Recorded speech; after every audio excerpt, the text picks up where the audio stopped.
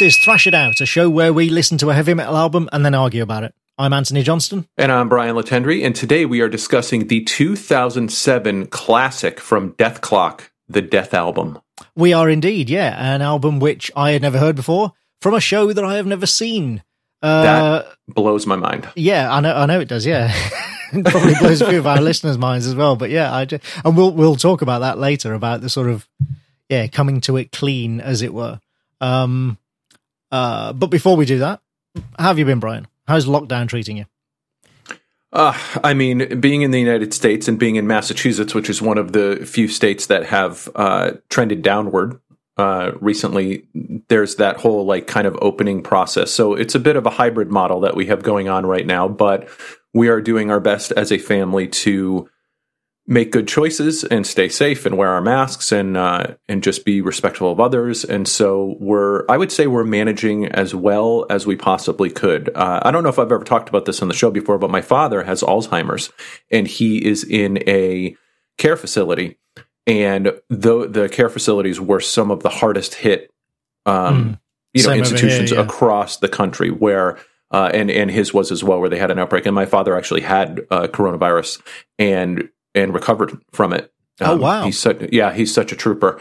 And, but the facility that he's in really did, I thought, as good of a job as they could of handling that whole situation. And then also starting to create a scenario where families can start to visit their loved ones again. And so they're doing outdoor visits where you reserve a time and you come, and it's very structured, and there's a lot of safety precautions being taken. And so now that they're sort of they've dealt with the situation at the facility, they're trying to figure out ways for family members to be able to have contact again, which is really important because my father having Alzheimer's, the isolation it just accelerates the decline. And so it's been it's just a weird time, man, where there's so many choices that you take for granted and so many decisions about health and safety that you're making on a daily basis. And trying to err on the side of safety, certainly that's what we're doing. But yeah, it's just a wild time, man. But we're hanging in there as best we can. Yeah, but same here. Like you, we're in a better position than most people to just ride this thing out. We're getting mixed messages from our government as well at the moment, none of which we trust. We are very lucky in that because I work at home, obviously, we are able to just continue isolating. And so we have no intention of stopping the isolation right now because we just don't believe that it's a good time to do so, despite what our government is desperately trying to tell us. And so, we're masking up whenever we have to go to the shops and staying indoors for the most part. I mean, luckily, obviously, it's summer at the moment, so it's quite pleasant to just open the doors and sit in the garden and, sure, not worry about, you don't feel completely cooped up. Come the winter, that's not going to be so good, but hopefully come that sort of time, by that season, things will be a bit better, but we don't know, do we?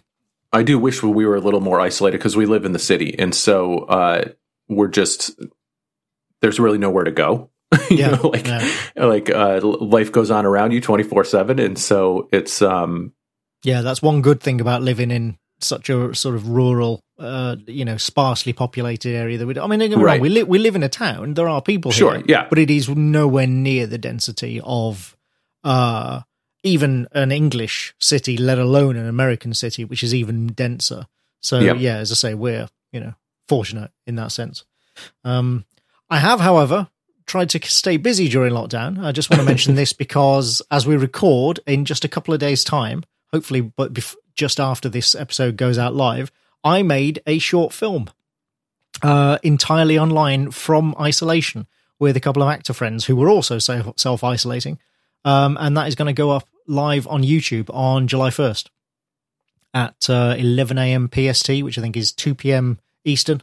That's going to be, that was fun. It was hard work to put together. We did the whole thing over Zoom, literally recorded using our webcams over Zoom to make this short film. And then I did all the sort of, editing process and what have you here at home. But that was fun, just thinking what can we actually do while we're all stuck at home? I absolutely love that and congratulations on that. That's a huge undertaking, and the fact that it's coming out now, it's always nice to get that stuff out in the world. And it kind of represents, I think, the best of what can happen in sort of these quote unquote challenging times, where we're seeing like just different ways to tap into that creativity for people who want to continue to put things out there, and who that is their sort of passion and their therapy, like to be able to deal with what's going on in the world is to make things.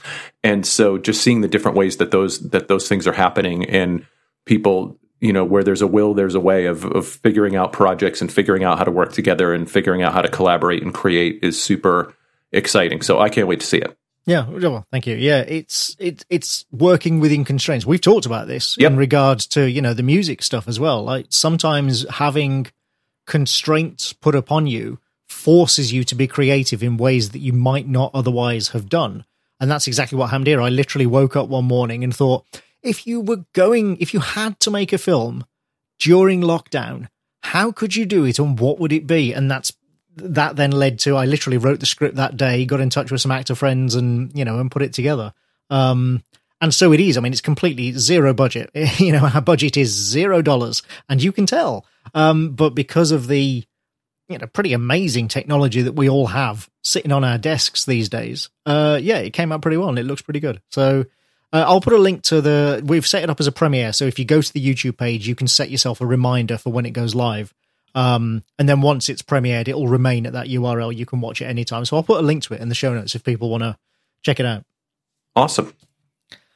So it's been just over a month since we did the Gatecreeper episode. That generated a lot of chat on our Facebook group, did it not? It did. Thank you for the segue, Anthony Johnston. Looking at the smooth, right.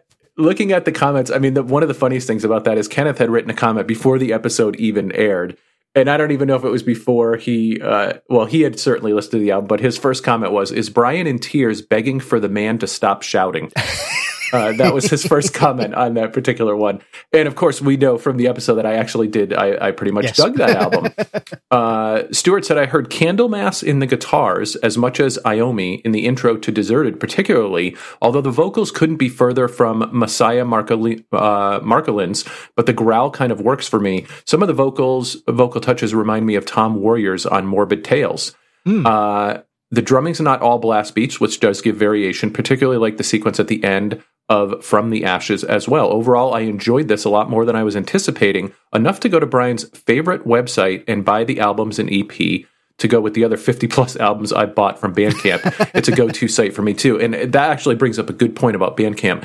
Bandcamp has been doing some like royalty-free Friday sort of, not royalty-free, but basically like where they're not taking their cut, or they're donating their cut to charity and things like that. And so keep an eye. It's usually on Fridays that's happening. But if you get any of the Bandcamp newsletters or you check out that site, there's a lot of times where they're basically having a Friday where artists keep 100%, or they're having a Friday where they donate their cut to a charity. And so just if you're thinking about dipping your toe into Bandcamp, or you use it all the time like I do, those are good things to keep an eye on, because you can actually support some causes along the way as well, which is pretty cool. Yeah, it's also worth mentioning. We did talk a lot about Bandcamp in the last episode, and joked about how it sort of almost felt like the episode was sponsored by Bandcamp. But then it turns out, because a lot of people mention this on Facebook in the comments, it turns out that most of our listeners out there also dig Bandcamp and use it a lot as well, which I think is great, because obviously it is mostly used by indie artists, not by people signed to major labels and stuff. And so the fact that we have a lot of listeners who are using Bandcamp to dig and discover and give money to these indie artists, I think is a really good sign of kind of the health of that scene. Agreed. I really like it as well. And there has been so much new music that I have discovered through Bandcamp, not just from like the suggestions that I'll get when I pick up an album there, but from a lot of the recommendations that people have made here. And then I find the album on Bandcamp. And so, spend a lot of time there. That's your Bandcamp minute for today. So if you have your bingo cards ready, we've talked about Bandcamp. There, you know what other spots are on that card, and they'll be coming. I'm pretty sure everybody's bingo card. I think we're going to hit every single square on the bingo card today. I really do. Yeah, we're going to have a lot of bingo winners. Just to be clear, it's a no prize that you get when you get the bingo. But let's see. Phil said, I think I love the general metal and music talk as much as the actual track-by-track breakdown of the albums. Great stuff. Yeah, we did spend a lot of sort of preamble last time, just kind of digging into a lot of different stuff there. Phil said, agreed. I listened to the full episode just for the discussion, even for albums or artists that aren't particularly in my wheelhouse. Brian and Anthony bring so much thought to their analysis that there's always something interesting to take away, which is very heartwarming. Oh, bless thank you Phil. for that. Thank you. Yeah, the Phils. We're going to call them the Phils. Or just PP. Well, either one. Todd said, I have never... What did he say here?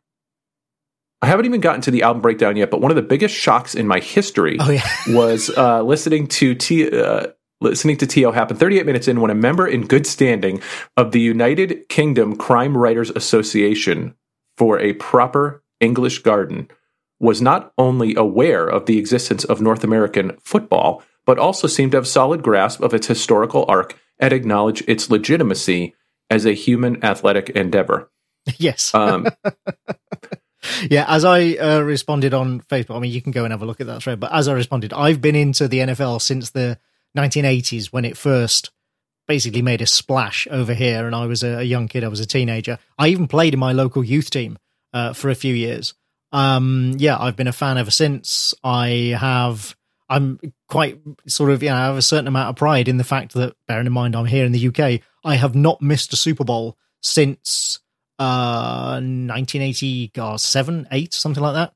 Even when you literally couldn't watch American football on British TV at all. There was no venue for it whatsoever. But even in those times, Radio 5, which is our sort of live sports talk channel, used to broadcast the, an audio commentary of the Super Bowl. And so I would listen live. I would stay up until 3 a.m. over here on Super Bowl Sunday and listen to the radio commentary of it, even because that was literally the only option that I had. Big NFL fan.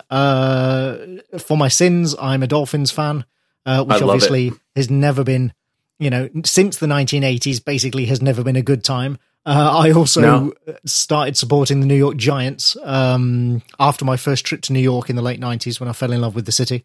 And obviously that's been a bit nicer over the years, although still not great for the last few years, let's be honest. Right. Yes, as a Chargers fan, I really appreciate the fact that you are steeped in teams that have a history of not being so great, especially with the Dolphins. Peaks and valleys. Well, we just went through our Dan Marino period because Philip Rivers' tenure with the Chargers has now ended. And so he was the Dan Marino, I think, of the modern era, and he's going to be playing for the Colts this year. So I'll have a second team that I'm sort of pulling for. But very interested to see what that looks like, if it looks like anything at all this year. Yeah, that's going to be. But you know what? We're not going to. Continuing on with our Gatecreeper feedback, Ratatesker said, "To be honest, I didn't like the album at all when I first listened. For the first and only time I listened to it, it seemed really boring to me. Right now, I'm listening to the new episode, and I'm wondering if your song by song breakdown will change my opinion." And he actually came back later and said, "Let's see," because you had said, let's hope so. We acknowledge in the show that it's not necessarily for everyone up front, but repeated listening, rewards people. And he said, when I heard Brian say that, I nodded to myself while listening to the songs on the podcast. I found them far more interesting than when I heard them the first time, especially the last song seems to be quite good. So that's good. That the whole 3 listen rule that we've kind of talked about before. And just the idea of maybe hearing it on the show and hearing it discussed will give you a few new ways to maybe get back into an album that felt like it wasn't really for you. That's usually the case with me. Even on albums that I kind of dislike, there's always something that I can come away with and appreciate more with those repeated listens for sure. Yeah, true. I mean, I think the other, and this is just a theory, but I also wonder if the fact that you're not listening to, when you listen to the show, to the podcast, you're not hearing those tracks immediately one after the other, because especially with the heavier stuff, and that Gatecreeper album musically is crushingly heavy, as we said. Yep. it can get a bit relentless. It can sort of beat you down a bit. And so I wonder if having them separated by a few minutes of us nattering in between actually allows you to kind of appreciate the differences between each track more than when you just hear them one after the other continually. Do you know what I mean? Absolutely. Because if you think about it, like when you're reading a book and it's a dense book, you frequently put it down, right? You frequently bookmark your progress, and you come back to it. But I know for me, I'm very hardwired to have to feel like I need to get through the whole album. If I sit down to, quote unquote, give it a listen, I don't like stopping in between. I like to go through the whole thing. And sometimes that could be the reason why it takes a few listens to get into something, because it's not until you've given it a few spins that the tracks start to separate a little bit more, and you because now you've heard them enough where they are their own individual songs now, as opposed to this album that you're kind of listening to. But yeah, it's that's a good point, and I'd be interested to.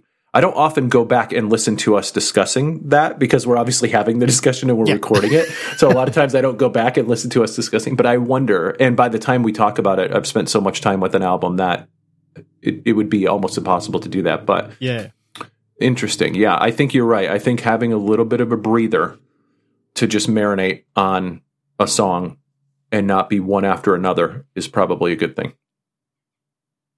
Let's see what else we got here. David raised the question, and there was some discussion around this, of whether or not this was the heaviest album that we've covered on the show.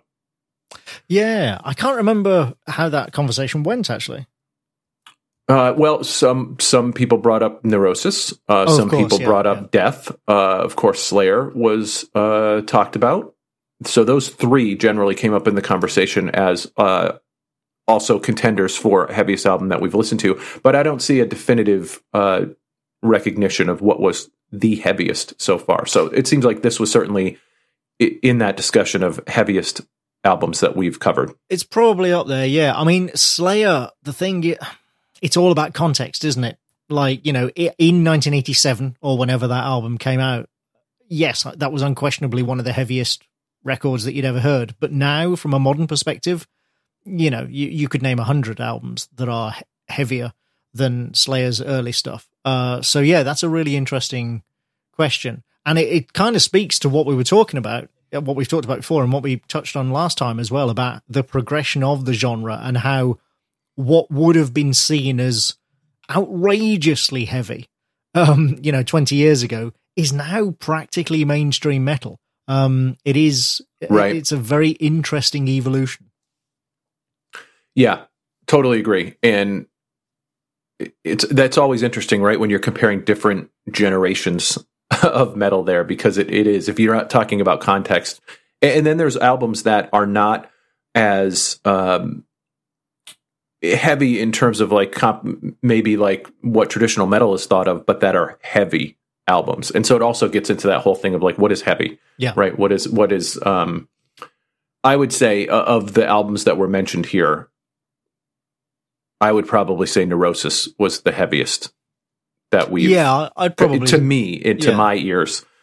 And I think I ended up liking that one, but I would say if I was comparing that to Gatecreeper, I probably had an easier time getting into Gatecreeper than I did to Neurosis. Do you know, I mean, I'd probably agree with that, except, that Creator album that we did, that's fucking heavy, dude. Oh, well, I guess that's what I'm saying, and right? Again, like it gets into the question of, well, what is heavy exactly? Because you can't hear that Creator album and go, oh no, this isn't very heavy. Of course it fucking is. It's ridiculous. And I don't even know if we got into the discussion in that particular episode, but like to me, they're the closest thing to what like late 80s and early 90s Slayer was. Just in terms of like, at the time, if you think back to that time and how heavy Slayer was, yes, that is the album that Creator just made. Yes, absolutely. So yeah, it is. It is the 20-aughts version of like Rain in Blood or something. Yeah, totally, dude. Yeah, absolutely. That album is a crusher for sure. yeah, that could be a whole other discussion about like what does heavy mean. That goes right hand in hand with like what is metal, right? And yeah, I mean it's all of that. I'm sure stuff. It will come up again on this show, and it's the eternal, impossible question. Right. Let's see. So Phil said, so this album proved once and for all, I just can't do pure death vocals. Musically, I like much of what is going on with this album, although it's a bit samey to me by the end, but the pure death growls are just grinding and fatiguing to my ear. My brain needs melodic, clean vocals to break it up and release the tension of the death vocals. And I thought that was super interesting. I think fatiguing was the word that stuck out to me in that discussion piece, because, and that goes back to what you were just saying earlier about maybe a break between the songs, right? I think there is certain genres of, and maybe not genres, but certainly certain albums, right, where it is that fatigue sets in and can be a negative thing in terms of you being able to really enjoy an album or really fully experience an album, right? And some albums are actually designed to fatigue you. I mean, that is the goal over the, course of the album is to that's part of the heavy is the fatigue that it brings when you make it through an entire album, right? Yeah, but there are also, when that's not, I mean, even when that is the point, if it's not your thing, then it's not going to work for you. But yeah, there are definitely albums where you kind of get the impression where that's not what they were going for, but it is the effect that it has. And I'm not immune to that. I mean, obviously it's clear from the show that I tend to like that stuff more than you or many of our listeners. But there are albums that even I listen to and I think, it's, just like some variety here would be welcome, whether that's in vocals or music or whatever. Let's see what else we have here. A couple more. Andy said, nice episode and interesting pick from Anthony. This record is definitely a grower. Rewards repeated listens, as you both say. This isn't the sort of record I'm naturally drawn to, but it's real solid. The love for Entombed is evident from the very jump. My only real criticism is that a bit more melody would have made the individual songs more distinct, more memorable. Tough to do with this style of vocals, which is really a complaint about the style in general and not this album specifically. So I think that fits everything we just kind of talked about. Yeah, well, and what we talked about on the episode, as I said at the end of that episode, I acknowledge, I would never claim that it's a perfect album or anything, but considering the progression that album shows from the one before it, I am, continue to be sort of interested and excited by what their next album will be to see if they do continue to progress. And I think that, I hope that will include, a bit more melody, a bit more dynamism in the music and stuff to continue progressing and make it, dare I say, a little bit more accessible. Let's see. Torta said, this album cemented my dislike for Doom. However, there was so much more to it that I really enjoyed it. So much groove and thrash in places that it was an easy listen. That was the only time I think I saw somebody say that it was an easy listen. But 10 out of 10 would see this band live. Let's see what else we got here. Todd said go ahead. I was just going to say, I can't remember whether I mentioned it. No, I did. I linked to it in the show notes, didn't I? Yeah, I posted that video of them doing a gig in December last year, just before everything locked down and what have you. And I mean, I did watch that video, and they are a good band live. They are blistering live. Obviously, you have to be into the music to start with, but it brings so much energy to the show that, if you should absolutely go and check out that video if you haven't yet. Was it not also in one of the interviews that they talked about wanting to do 30-minute sets and that's it? Yeah, that's right. Yeah. Which is so awesome. We never want to do a set longer than 30 minutes, and we're like, let's revisit that in 5 years' time. We'll talk to you in a few years, for sure. But I did appreciate that was something that they put out there. I like the sentiment, yeah. Matthew said, sadly, I had to give this one a thumbs down because of the vocals, much in line with comments in the episode. I don't require angelic singing, but when I can't make out any of the words, it is too far for me. That's an interesting point, too, about the sort of spectrum of Cookie Monster, right? Which we're going to refer to that as the Cookie Monster spectrum now. Where do you fall on the Cookie Monster spectrum? Well, and we're going to talk about that in this episode as well, I'm sure. Oh, we will. Yeah. But yes, that was difficult for me as well. There were plenty of times on this album that I had no idea what was actually being said and had to refer to a lyric, list. Yeah, well, it's the sort of it's the Napalm Death level of death growl. or Cookie Monster, or whatever you want to call it. That's kind of, and maybe I don't know if they were the first, but they're the first band certainly that I can remember and that I was aware of, where you literally could not tell what was being said unless you had a lyric sheet in front of you. You could pick out the occasional word, but basically it was just a bunch of growls and odd sounding syllables that made no discernible sense. Right. So we could workshop this a little bit more, but just go with me for a second on this one. If we're talking about the Cookie Monster spectrum, and we have let's super clean / angelic vocals on the left side, right? Your Queensryches, your Stripers, your that kind of stuff, right? Is the 0 point on that spectrum Goblin vocals? Is that where the Thrash It Out logo is at the 0 point in that spectrum? And then all the way to the right is like the indecipherable, just sort of wall of growl, right? And so if those are the points where it's full cookie, I guess that's past full Cookie Monster, right? That's like Cookie Monster with a mouthful of cookies at that point in time. So let's just workshop this a little bit more. I'm sure the Facebook group could help us out with that. But if we're going to establish a spectrum of Cookie Monster vocals that ranges all the way from clean to indecipherable, let's work that out. Well, my only argument with that would be that Goblin thrash vocals for me go beyond the midpoint because they are sometimes indecipherable.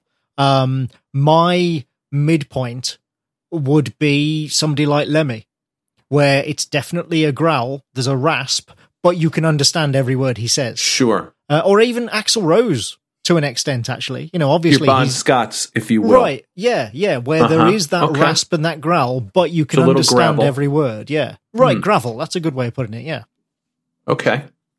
And then, you're sort of, I can't remember any of their names now, but, your Overkill and so maybe it's the gravel spectrum, and Cookie Monster is a stop on that spectrum. Right. The Goblin is a stop on that spectrum, but it's actually the gravel spectrum. Bon Scott is the 0 point. Yeah, maybe Lemmy's a bit more to the gravel than Bon Scott. And then from Bon Scott, you go through people like Axl Rose and Dio, and then you wind up at like King Diamond. Right. Yeah. Okay. All right. I think we made some good progress today. I think we can put that down for now, and then we'll come back to that. But I think we gave people something good to chew on there. So as usual, there were more comments on this particular thread. As always, fantastic discussion on the Facebook page every time that we post an episode, and when we're not posting an episode. The amount of it's always funny because when we start to get ready for a particular episode, I'll go back and pull like the permalink from whatever the post was so I can have all the feedback sort of in front of me. Sure. And man, do I have to go a long way back to kind of find that post, because there's so many good discussions that are continually happening on the page. There was somebody posted one this week about all of Rick Rubin's albums being ranked from like 100 to on down and something like that. Like, there's just always good, whether it's new music being posted or how haven't I heard of this band yet. Yeah, and then you've got people like Kenneth White and Christopher Powell just constantly posting links to new albums and new bands and stuff as well. And which is great. And that's what the forum's there for. But I can imagine that you have to sort of scroll down through like 40 new posts to reach. But it's so good, dude, because like if it was just like, here's the post from this month's episode, here's the post from the last episode. Oh, God, that'd be dull. It would be so dull. And so I love the fact that there's so many people. And again, as you saw with this particular episode, like people who the album wasn't for them, it's not their cup of tea, but they listen to the episode, they like the discussion, and they have something to offer in the conversation. And I will point out again, in this apocalypse that we are living in, this discussion from top to bottom is a mutually respectful discussion of things that we like and don't like about something, appreciated, maybe didn't appreciate it about something. And I just can't say enough about how grateful I am for this community and the way that you all interact with us and the way that you all interact with each other. It is really awesome. Yeah, couldn't have put it better myself. It's a fun, civil, good-natured, and well-meaning forum, which is, as we've said many times before, a rare thing at any time on the internet, but right now feels even more rare than normal. especially for the platform that we're on, which is Facebook. I mean, it is like I feel like we're a dinosaur that nobody's discovered yet in this place. But keep it up, everyone. It's really, really great. Absolutely. And I'll just give people the address. If you're not a member there yet and you want to go there and join, it's facebook.com/groups/thrashed out. Just click join. We have to approve you, but we approve everyone. It's fine. Facebook won't let us not, have to approve everyone for some bizarre reason. Go there, join, post new music, tell us what you think of the episode. Just don't be a dick, and we love to hear from you. That's the only rule. That is the only rule. Don't be a dick. All right. So before we move on, let me just give people reminders as well. Obviously, you can go to that Facebook group to talk to us. You can also support the show at Patreon, which is patreon.com/thrashedout for the princely sum of $1 or more per month. And that allows you to take part in things like the listener choice polls and the encore polls that we now do each volume, and possibly, you sort of go into the random number generator to be a guest on our Backstage Pass episodes, one of which we're going to do next episode. Actually, the very next episode will be a Backstage Pass one. We'll talk about that later again at the end. So go to patreon.com/thrashedout if you want to support us. Go to facebook.com/groups/thrashedout if you want to join in the discussion and talk to us. And if you want to find us on Twitter, just go to thrashedoutpodcast.com. And there's links to mine and Brian's Twitter, as well as the email to mail the show there. But now we're going to talk about Deathclock and Metalocalypse. And Professor Brian, put on your historian hat and tell people like me who have never seen this show, and I still haven't seen this show because I wanted to go into this whole thing clean, as it were. Tell us all about Metalocalypse. Well, first, I will say that now that we're jumping into this discussion, there are probably specific episodes of the show that listeners who are very familiar with it could recommend in the comments of this show as particular episodes to track down. Because the show launched in August of 2006, Metalocalypse, and it ran 61 episodes with one special episode that was like the concluding episode. It was called the Doomstar Requiem. And it ran from 2006 to 2013. It actually ended up getting canceled. And so there's some unfinished storylines that were not explored in the show. And I won't get into spoilers about that stuff because there may be people who literally have not watched any of this show. I have not seen every single episode of this show, but I have seen many episodes of this show. And the overall approach to it and the overall vibe is something that I adore. Now, what's interesting about this show is that Brendan Small, who is the main creator, and he created the show with Tommy Blocka, who voices Murderface, which we'll talk about the characters in just a second there. But my introduction to Brandon Small was the television show, the animated series Home Movies. And if you remember Home Movies, that ran from 1999 to 2004. And Home Movies was a series that was put together by the creative team behind Dr. Katz. And Dr. Katz used to be a show on Comedy Central where it was really an opportunity for stand-up comedians to kind of do pieces of their bit, but he was a therapist to comedians. And the series was known because it used what they called at the time, I think it was squiggle vision, where the animation of it was very sort of squiggly. But it was Dr. Katz who was interviewing or, being the therapist for these different comedians that would come in. So you had all these guests that would come on the show. So then the show Home Movies came out and Brandon Small played the main character in that. And H. John Benjamin, who is Bob from Bob's Burgers, was in Dr. Katz. He played the soccer coach in this series Home Movies. And so I was a huge fan of the stuff that he was doing. And that's how I kind of ended up knowing like who Brendan Small was. And so when it came out that he was working on a show and it was going to be a metal themed show for Adult Swim, like that, you had me at Brendan Small.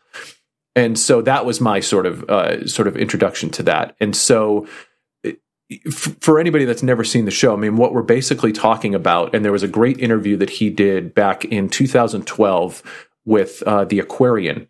Amanda Ferrante Batista did this back in 2012, and he was talking about the pitch behind this thing. And I'm going to find the quote. that Brendan Small said about sort of what was behind it. He said the big thing that would make a show like this different than any other show is a lot of attention being paid to the music.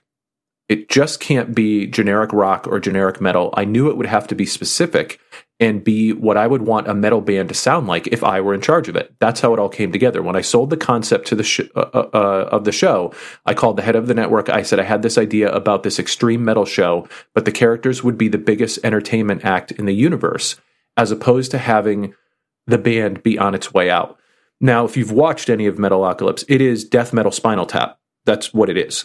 And so I actually went back and watched Spinal Tap last night just to have a good sort of frame for coming into this one. But the thing about Spinal Tap, and he goes on to say in this article, that's what Spinal Tap did, and he's referring to Spinal Tap being a movie that was about a bigger than life rock band that was on their way out, so to speak. You know, that was declining. The premise of Metalocalypse is that not only is Dethklok bigger than like Metallica, they are the biggest. They're so big that anything that they do is a cultural phenomenon. And yet they are as stupid as Spinal Tap. And so you have that sort of premise of like, they're oblivious to, they're just complete caricatures, obviously, and the fact that they are the biggest band in the world. It literally means that anything they do is going to cause a phenomenon. And I think that people probably saw the clip that was posted somewhere on our Facebook page, but it's the Duncan Hill's coffee commercial. And that, I think, was from the first episode of Metalocalypse, where basically you had Dethklok had decided to do a jingle for a coffee company. And so they go to the frozen tundra, and they have their stage dropped in from above. People travel from all over the world to come here to see them play this 25-second coffee jingle, and they have to sign their lives away in order to come and see the band. And the band drops the stage from the sky, and it lands on a third of the people that are there and crushes them. And then he comes out and sings this song about Duncan Hill's coffee, and then they dump giant vats of coffee on their audience, who of course get scalded to death as they're watching this band. And the whole time they're screaming how much they love Dethklok. Like that's the sort of premise of this band, is that they go around the world and they're just creating destruction and mayhem through their idiocy. And but they're too big to stop. They're too big to stop.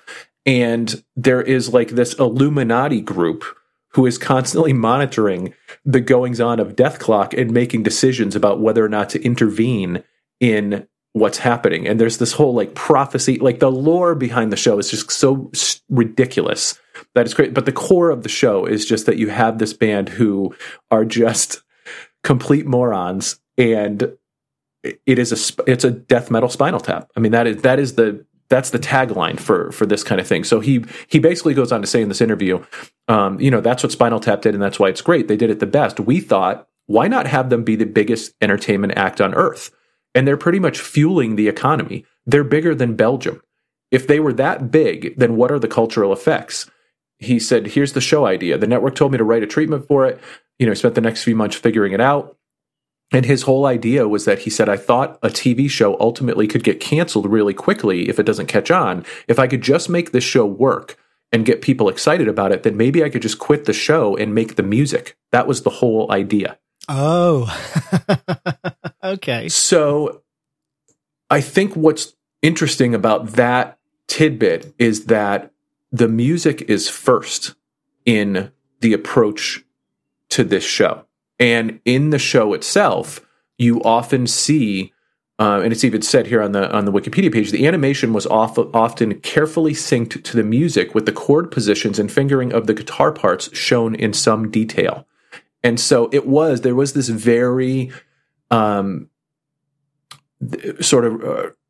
was a reverence to the music and an attention to detail. You could tell that a music nerd was in charge. 100%. Because the reason that normally doesn't happen is that whoever's actually in charge of things like the budget does not care. It's not that the writers or creators necessarily don't care, but ultimately whoever is in charge, i.e. the showrunner, the creator, isn't that bothered about that sort of verisimilitude. So having somebody like Small, who is a musician himself, a very talented musician, it must be said, who clearly does care, and he's the guy who allocates the budget because he's the showrunner, that's what makes the difference.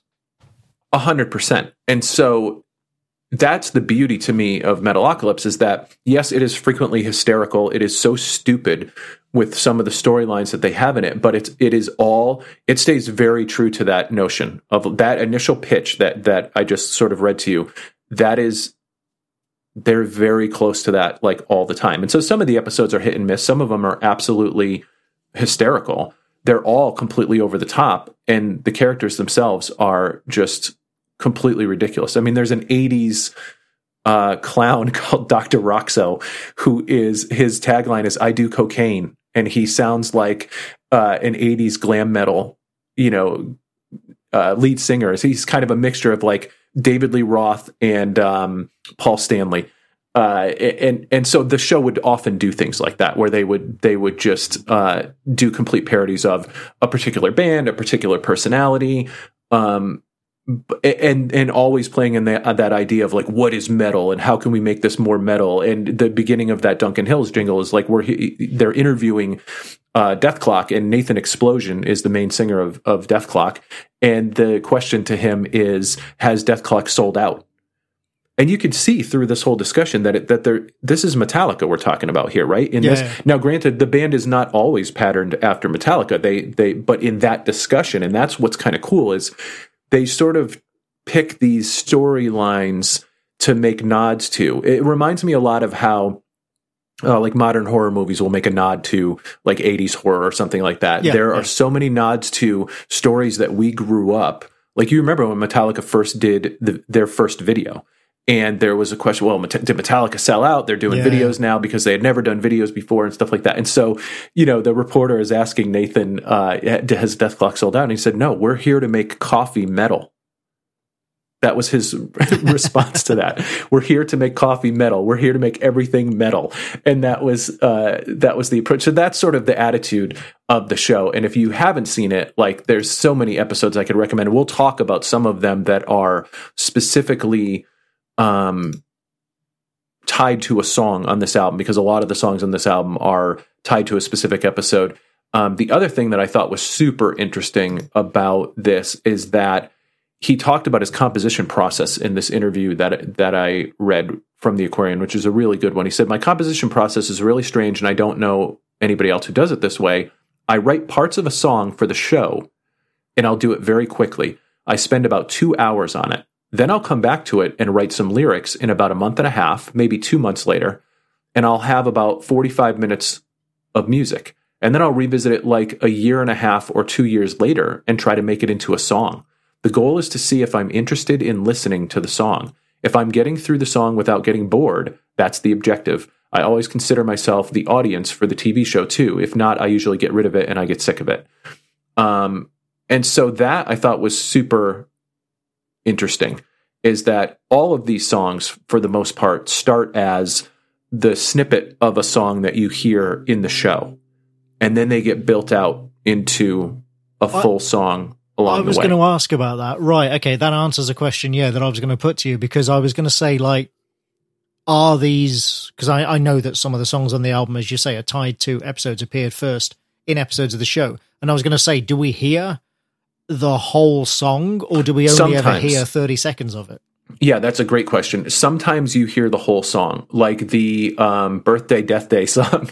You hear the whole song in that particular episode. I think the Death Harmonic, the last one, you hear most of, if not the whole thing in an episode. So there are definitely episodes where you do hear the whole song. And so those are obviously fully baked by the time they go into the show. But then there's other times where you are hearing 30 seconds, you are hearing 25 seconds of a show. And a lot of times it'll be like them finishing a concert or starting a concert or something like that. And right. So, but I just thought that was super interesting. So there's probably so many songs that never made it onto either the albums or the show or anything like that. And just the amount of music that this guy is sort of pumping out. And by the time they got to the third album, they had brought a bass player along, because they became a live act at some point where they would have animated characters behind them. They would go out on tour. Brendan Small would be there, and Gene Hoglan, obviously, who is on drums. And then I think it is... Although Hoglan's only on drums on the albums and tour, isn't he? I think Small does do literally everything for the show, for the snippets on the show, although I assume, therefore, that he uses a drum machine. Right. I think what happens is, and I know there's an interview somewhere on it, but I think he sort of outlines it with a drum machine, and then he'll hand it over to Hoglan, and Hoglan will. Actually, I have Hoglan's process too. Listen to this because you'll appreciate this. Oh, okay. But he'll sort of outline it and then give it to Hoglan, and then Hoglan will put his own stamp on it. There's some good YouTube videos on that about how like they work in the studio, but this probably won't surprise you when you hear this because Hoglan is like a machine. He says, so on Invisible Oranges, there was an interview with Gene Hoglan, and they were talking about Dethklok, and he says, with Dethklok, it's always a little strange because I pretty much get introduced to each song the day that we are recording it. Wow. He said, I'm familiar with the chorus or whatever is on the show. So back to what you said, Anthony, the sort of show snippet has been already created, but then we build the song from the ground up. We take 2 songs a day in the studio. On the Death album, we recorded 22 or 23 songs, something like that. And then the next album, Death Album 2, we tracked like 14. He said, Brandon will take the night before, come up with a little bit of an arrangement. Then he'll bring it down the next day. We'll jam it for an hour or so, and I'll get it down. I'll take a little break. I'll come back in, and I'll track the song. Wow. What? What? Just inhuman, man. What? I am introduced to I just, like... I don't even know where to begin with that. I get introduced to each song the day we are recording it. To be fair, none of, at least on this album, none of the drum tracks are crazy. You know, none of them are sort of like mad rhythms or weird time signatures or that sort of thing. So it's all within, you know, when you take a drummer as talented as Hoglan and with as much experience, it's all within his wheelhouse. You know, none of this is stuff that he hasn't done before in various ways. But still, that is insane. We'll jam it for an hour or so. I'll get it down. I'll take a little break. I'll come back in and I'll track the song. Yeah, that's crazy. I mean, geez Louise. All hail. That is, if you ever doubted this freaking talent of him. And so back to Metalocalypse. Again, I said 61 episodes, you know, then they had the Doomstar Requiem. There was basically Adult Swim owns Dethklok and Metalocalypse. Yeah. And so that's been the problem with sort of putting out another Death album or anything like that, or shopping the show around to other places. I know there was a crowdfunding campaign at one point. They were basically trying to get to the point where if they proved to Adult Swim that they could actually fund the show, could it get renewed? And it just never kind of came together. And so then he started doing this thing called Galacticron, I think. And the second album of that was kind of like a leaning more towards like almost like an unlabeled Dethklok album sort of thing. But yeah, it didn't end as well as it could have ended. But I mean, it had 4 seasons, 61 episodes, which is pretty amazing. And they put out 3 albums. Now, the thing about these albums is that the first album, which is the one that we're talking about today, was the highest ranking death metal album on the Billboard chart in history when it came out. Yeah, I saw that on Wikipedia. Yeah, that is nuts. I mean, you can make arguments, despite the name of the band and the name of the album and everything, you can make arguments about how much of this album is actually death metal. But still, right. You know, but the point holds. Yeah, it's still pretty amazing that an album like this could get so high up the Billboard chart, and that's just the power of television. Oh, unbelievable, dude. And then the first one, and I had them all laid out, but basically each subsequent album charted higher. So wow. I think it was 21 15, and I want to say 1. I'm going to look it up right now. But the second album. So the second album premiered in 2009. So it was 2007 was Death Album 1. 2009 was Death Album 2 that went to number 15 on the Billboard chart. And then the Death Album 3 was 2012, and it peaked at number 10 on the Billboard 200. That is... Because that's not really, you're not really into the era of peak streaming, even in 2012. The era, the full era of everybody just having streaming and going Spotify and Apple Music and what have you, really only kicked off maybe 4 years ago. Right. So now, what was true is by that time, impressive. It took less albums to chart. It took less sales to chart higher on those subsequently. But that just shows that the people who were buying these albums continued buying them.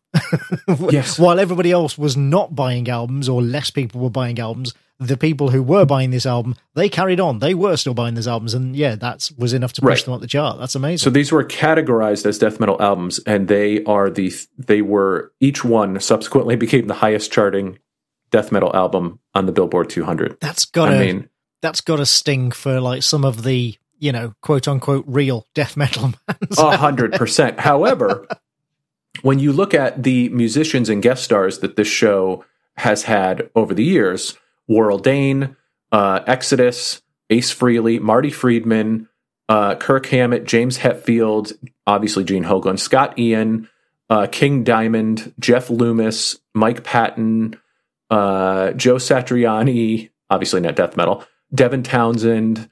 No, although the fact that it could get somebody like Satriani is kind of amazing, actually. I mean, that speaks to popularity. As well as, I'm sure Satriani's got a sense of humor and probably maybe finds the show funny. But because it is so far from his musical wheelhouse, that is quite impressive to have that much pull that you can get somebody like Satriani to come on the show. Right. So let's just talk a little bit more about the band before we jump into the album. So the fictional members of this band are Nathan Explosion, who is the lead singer, Squizgar Squigelf, Toki Wartooth, who are the two guitar players, William Murderface, who is the bass player, and Pickles, the drummer. That's your fictional band in this particular thing. Now, of course, Nathan Explosion is, the lead vocalist and is the sort of parody of a death metal vocalist. Squizgar is like an Yngwie Malmsteen was the sort of, inspiration for him. Toki is the rhythm guitarist, and he grew up in an abandoned town near Lillehammer, Norway, and he was forced to constantly perform manual labor by his abusive parents. That's his sort of background there. Pickles, the drummer, is a guy who used to be in a very Guns N' Roses-like band called Snakes and Barrels. And Snakes and Barrels was his old band that he was the lead singer and guitar player of. So he has like a kind of a hair metal background. Murderface witnessed the murder-suicide of his parents when he was a small baby that he attributes to the fact that he was ugly. And so that's where his name comes, Murderface. And he is the one guy who's not voiced by Brendan Small in the band. Tommy Blocko, who's the co-creator, voices Toki as well. So right. Brendan voices Nathan, Squizgar, and Pickles. And so just that, there's so many nods to different just band backgrounds and stuff like that. With just stereotypical metal people, yeah. 100%, dude. And all of which kind of goes towards we'll talk a lot about lyrical content as we get into the album, but this is a full, that's why I can put this right next to Spinal Tap, because the attention to detail and the nods to the lore of metal and the history of metal and all of that stuff are just baked into literally everything of this band. But the characters themselves are absolutely hysterical. I mean, just like Squizgar, who again is based on Yngwie, is constantly talking about what a bad guitar player Toki is. He's just constantly like, and he is like the guitar maestro. He is the guy who, if there's any sort of challenge to the fact that he is the lead guitar player and he is the one who is the absolute guitar wizard, like that will not be tolerated. Pickles is the guy who is more than any of them the sex, drugs, rock and roll past coming into the band. Murderface is just like, again, his name is Murderface, and he's completely miserable all the time. It's just so good. Like just their interactions together as a band and the things that they talk about in the show are so stupid that they're hysterical. And it all goes back to like the whole thing is just a parody of the conversation of like what is the most metal thing, because that's what they talk about. Like, what would be more metal? What if we did this? And it all to me goes back to like the amp with the numbers that go to 11 in Spinal Tap. Like, it's like, what is the most extreme version of whatever we can do here, from a coffee jingle to, anything we do with our concerts or anything like that. There's so much good stuff to sort of dig into there. And again, like I said, it can be hit and miss over the show. And really there are plenty of times where the show could be offensive. It is pretty graphic, definitely violent. But all under the, auspices of like, again, this is a death metal band who is the biggest entertainment juggernaut in the world. And everything that they do causes entire economies to shift and political power and sort of world events to happen and all of that kind of stuff. Like if Dethklok endorses something, like all the other competitors immediately go out of business because Dethklok endorses this particular thing. There's one where they have cell phones, and the cell phones are just like these jagged devices with all of these metal studs and blades coming out of them. You can't even talk on them because they're too metal. They're too, like, they've been designed to be too metal. Like, it's just so stupid. It reminds me almost of like the level of over the topness of like Airplane and Police Squad and stuff like that. Like, it's just so ridiculous. And then it has like this lore that underpins it all. It's just kind of crazy. But yeah, I could go on, but there's, I don't know where it's streaming right now, but I'm sure you can find a billion clips, if not entire episodes on online, on YouTube, on things like that. And if people have sort of favorite episodes that they think are like a really good representation of the show or a really particularly funny episode, like definitely put those in the Facebook thread for people that haven't watched the show yet. But the thing that always drew me to it was the fact that it was funny. It was from a creative team that I had followed through other things. I was shocked and amazed at how good the music was. And then that solidified for me, my real enjoyment of the show was I really looked forward to whatever new snippet of a song you were going to get in a particular episode and how stupid it was going to be. Yeah. Part of the reason that I never saw it was because it was on Adult Swim. And I mean, I'm not sure about now, but certainly at the time, the only way to get that here in the UK was with some kind of, pay TV, satellite, cable, whatever subscription that I don't have. And so I'd heard of it because I'd heard friends like you and, other people in the States talk about it. But I didn't really know much about it. And I don't know, I didn't sort of feel compelled to seek it out.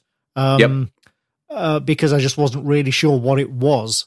And I didn't look into it, obviously. If I'd known at the time that it was put together by an actual metalhead. Because I think that's the thing. When I first saw it, I just assumed, not really for any reason, but just because historically this has been the case, I assumed that it was put together by somebody who once heard a Metallica song and thought, hey, that'd make 100%. A good TV show. And let's be honest, most of the time, it's like when you watch these movies and, some band, and a real band like Cannibal Corpse or something, will be on stage in the back of a club of a scene for 10 seconds. And you just know that the director has no idea who they are. They just looked up, find me a heavy metal band to put on stage here. And it's awful.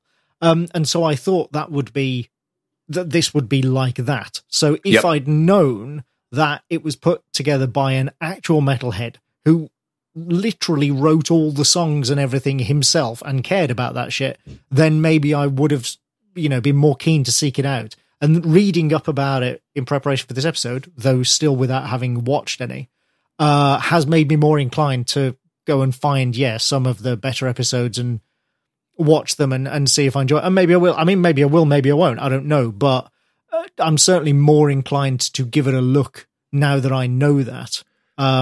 Just because, as I say, in the past, when stuff like this has been done by people who don't know the genre, it's almost always terrible.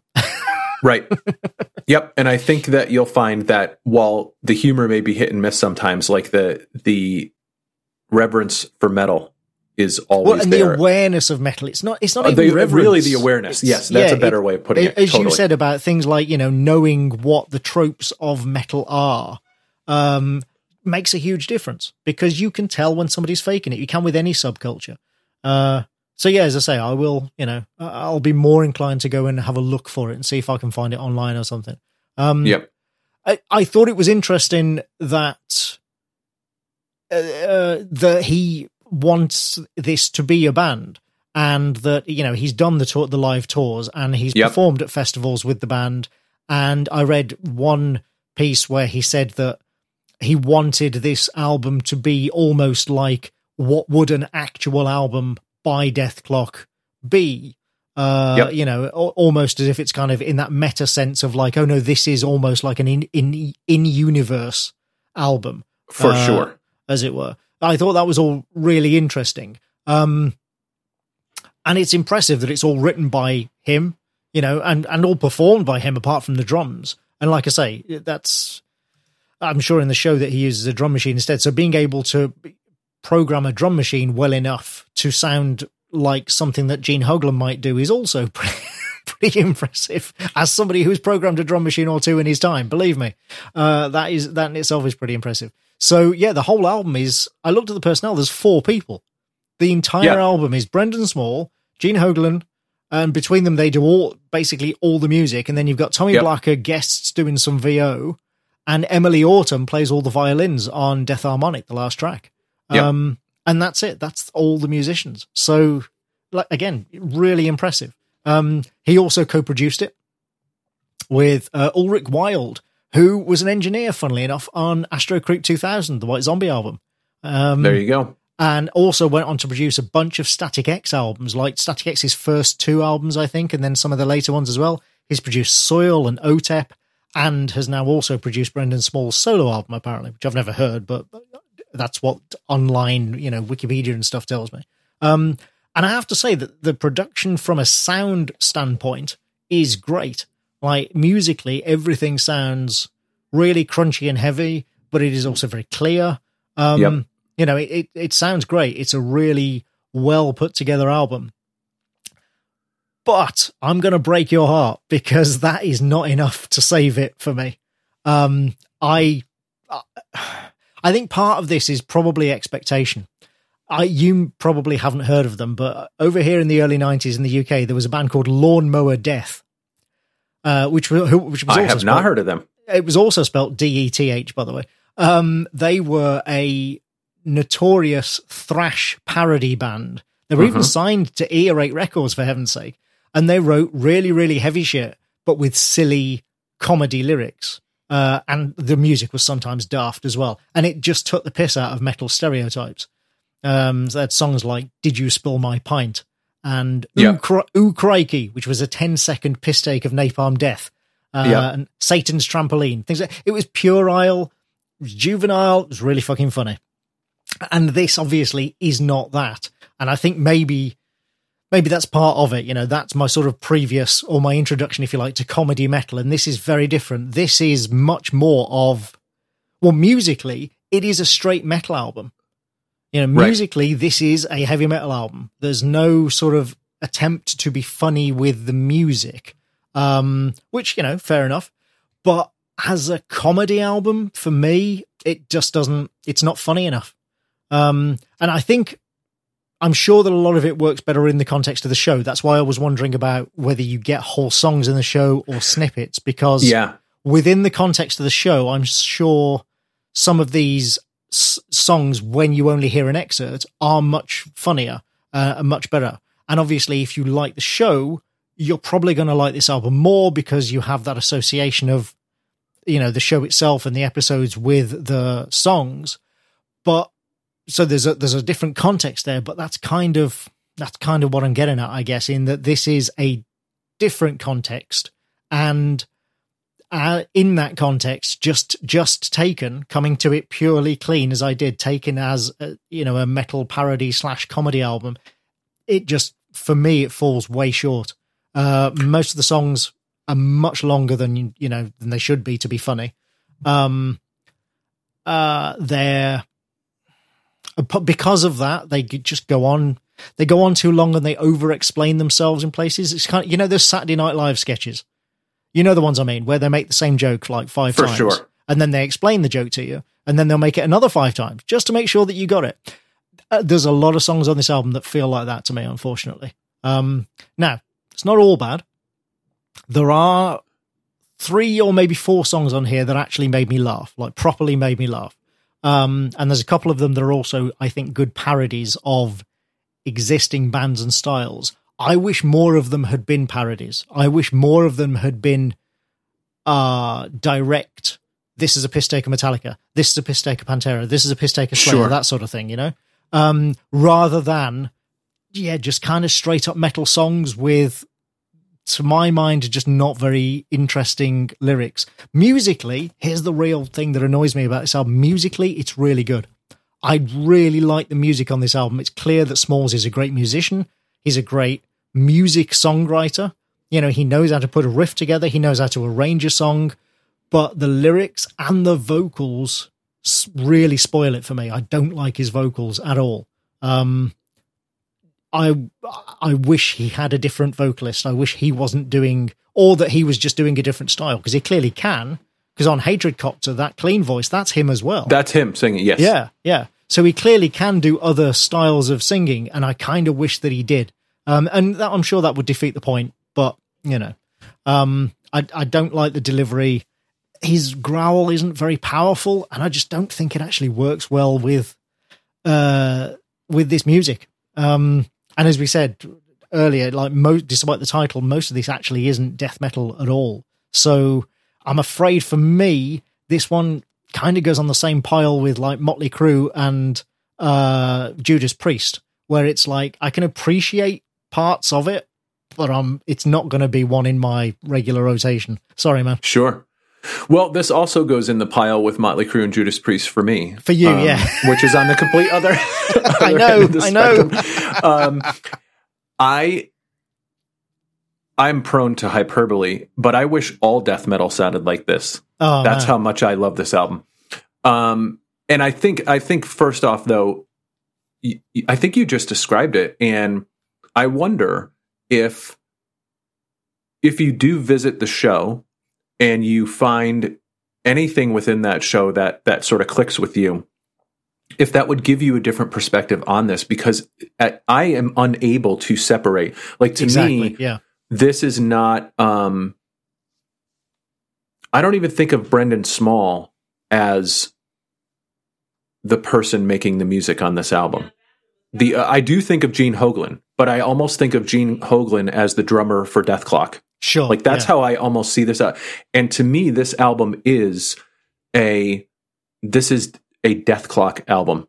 And this is an actual band. And I think it's because, having seen so much of the show, they're inseparable for me. So when I think about these songs and I listen to these songs, like, I don't see Gene Hoglan and Brendan Small. I see Dethklok playing these songs. And so it is impossible for me to separate. And I'm sure that contributes a great deal of my enjoyment to this.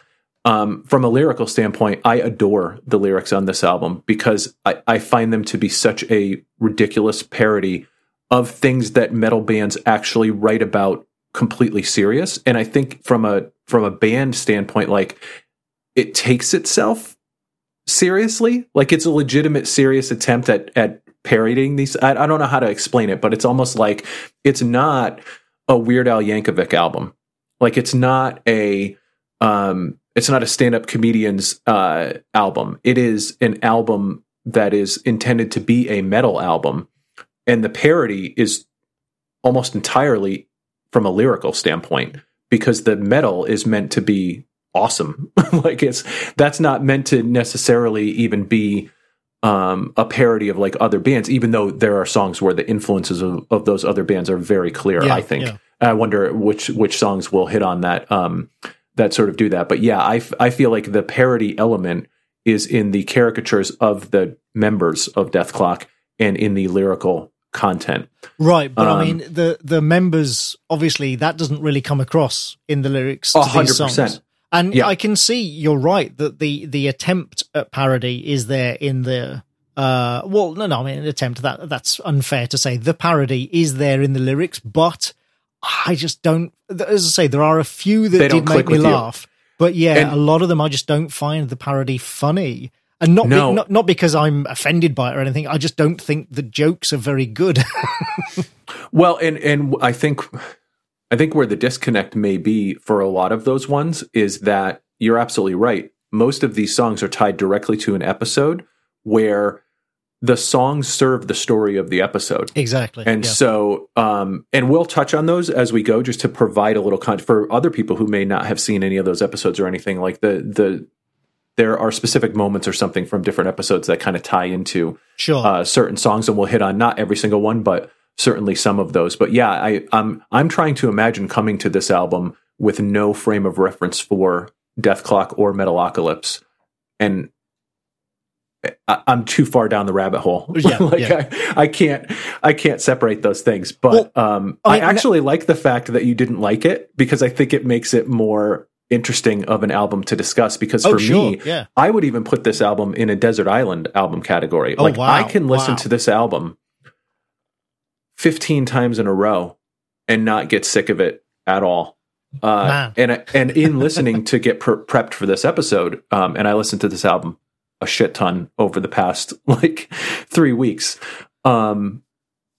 Different songs I like better now than I liked before. There were some songs that I almost felt like were throwaway songs before that have become songs that I really think are now among my favorites of the album. And so the more I listen to it, the more I'm even getting from it now. And I think to go back to the Gene Hoglan thing, I think definitely when you listen to a lot of other Hoglan stuff, there's a lot more elaborate drumming happening on a lot of his other stuff, but there's so many nice little tidbits that he kind of throws in throughout this album that...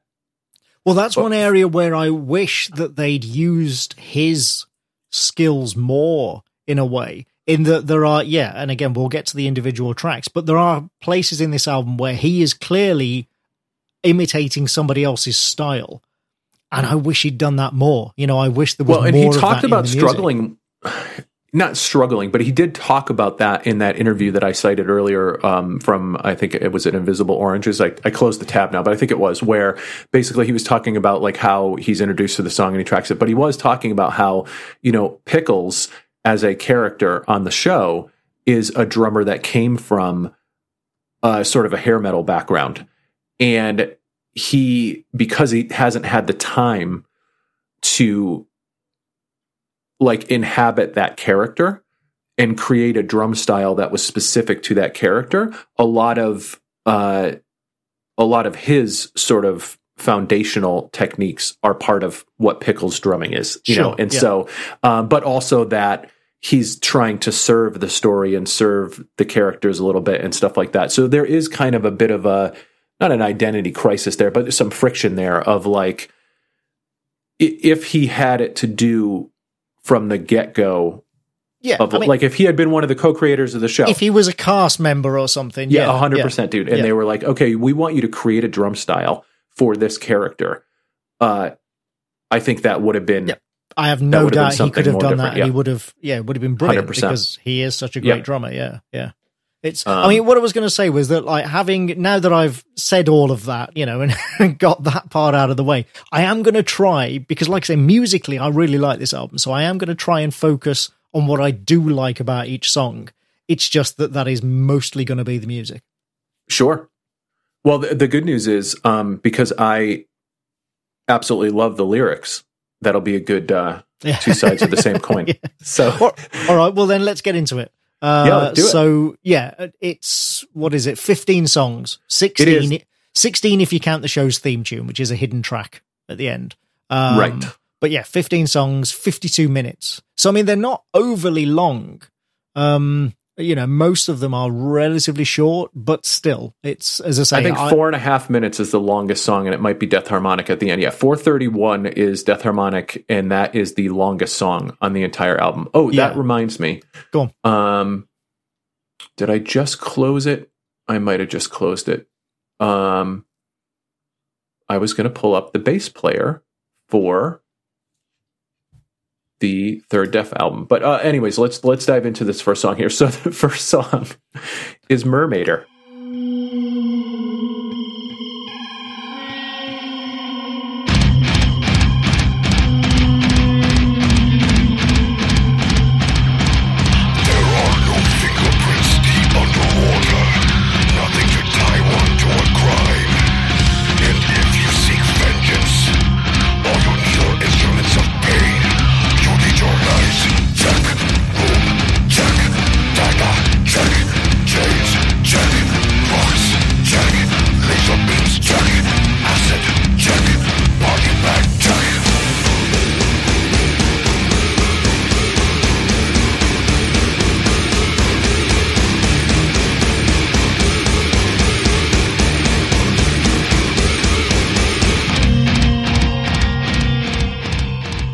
It's a song about being murdered by mermaids. Yeah, or is it?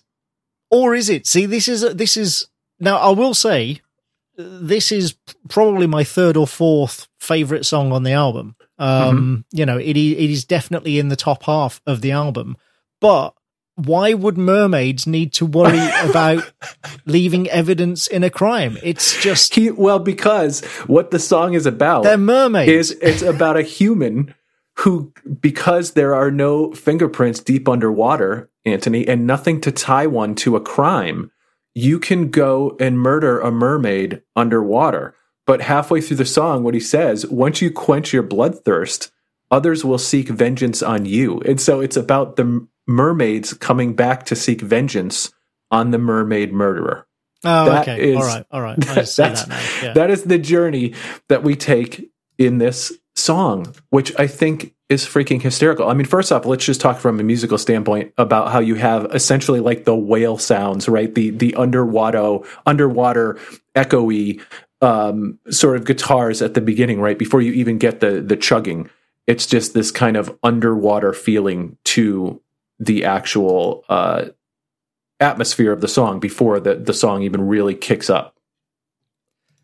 Yeah. Which I love. The thing that I noticed first and sort of most obvious about this is that the very first thing you get drum wise is triplets, is Hoagland's famous double kick triplets.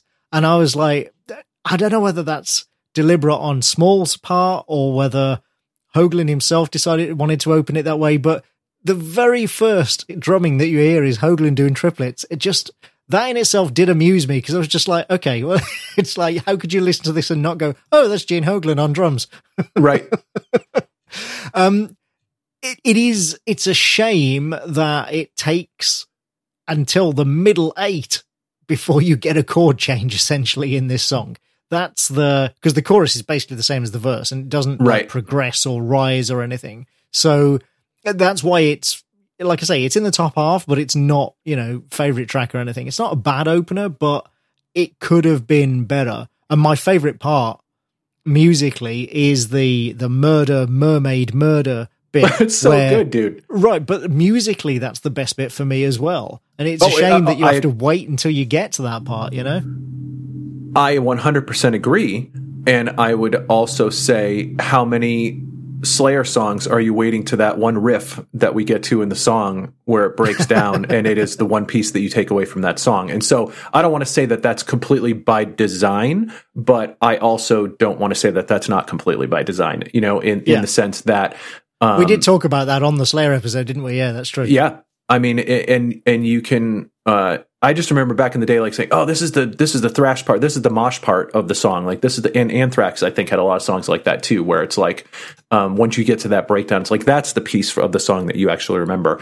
And I think in this particular song, where it is going murder, mermaid, murder, and the chord changes are there and stuff like that, sort of like soaring, more epic approach. That is very much what many of the songs here have. Many of these songs have like this moment in the song where they just sort of like take it up to this epically metal level, is, you know, how I kind of think about it in terms of the Spinal Tap like approach of the band.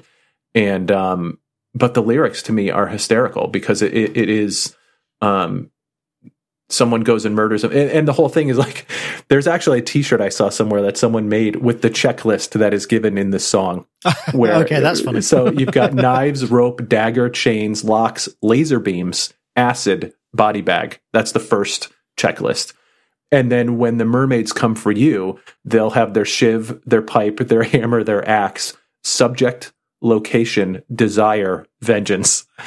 Like, just the fact that changes from actual instruments of destruction to the to-do list. Like, do we have the subject, the location, the desire for vengeance, and then actual vengeance is a checklist item on that checklist. I just freaking love that. Like, that is hysterical to me. And so, but the fact that the album opens with a song about murdering and then being murdered by mermaids. What a great opener. Was this in an episode of the show?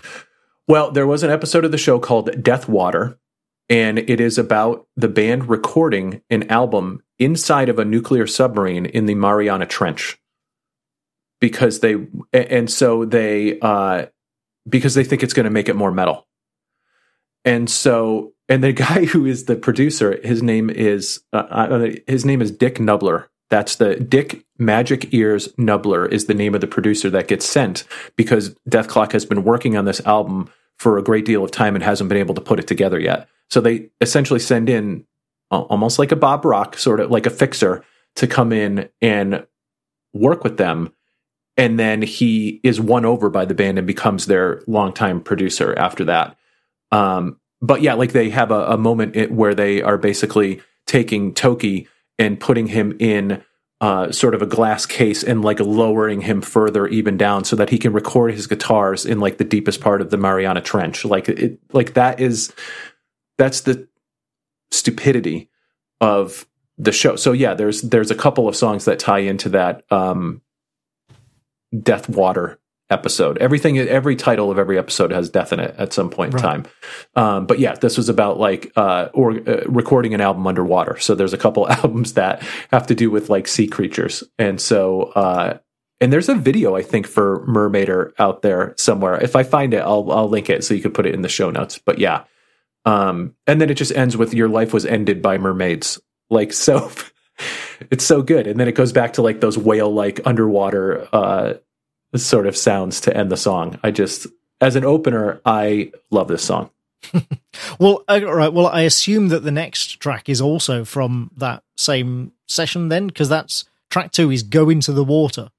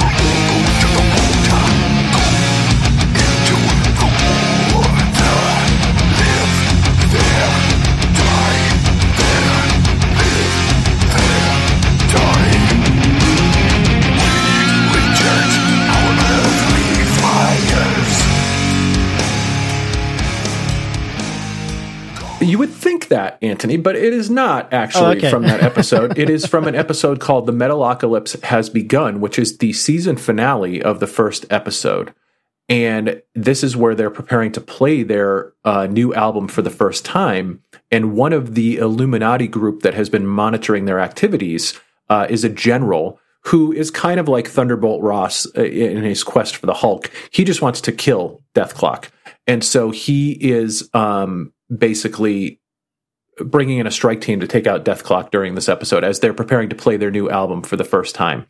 And I forget where they were playing it, but the assassin that they hire to kill Dethklok is voiced by Cannibal Corpse's Corpse Grinder. Oh, excellent! That he is the one who is the assassin that comes to kill them.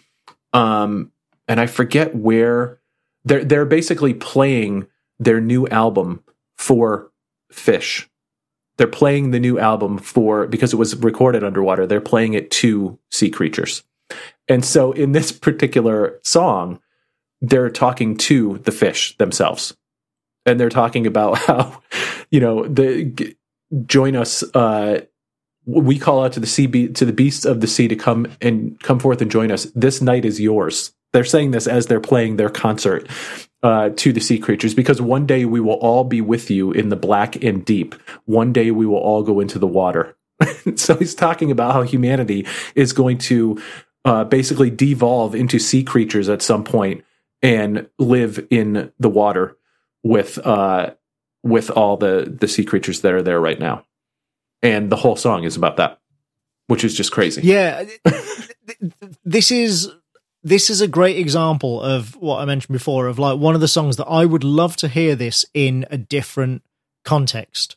Like with musically, I think it is one of the strongest on the album, if not possibly the strongest on the album. It's got great riffs. Yep. The opening is great and heavy.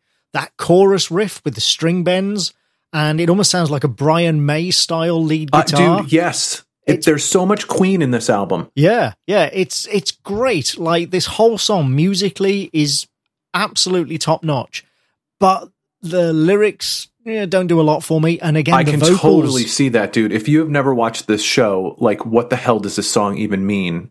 And it's not really long enough to tell the full story. Right. I mean, I could get that it's about devolving and going back into the sea. Sure. Obviously, I didn't have the context of them performing it for the fish. But even so, I don't know, it's just not that interesting.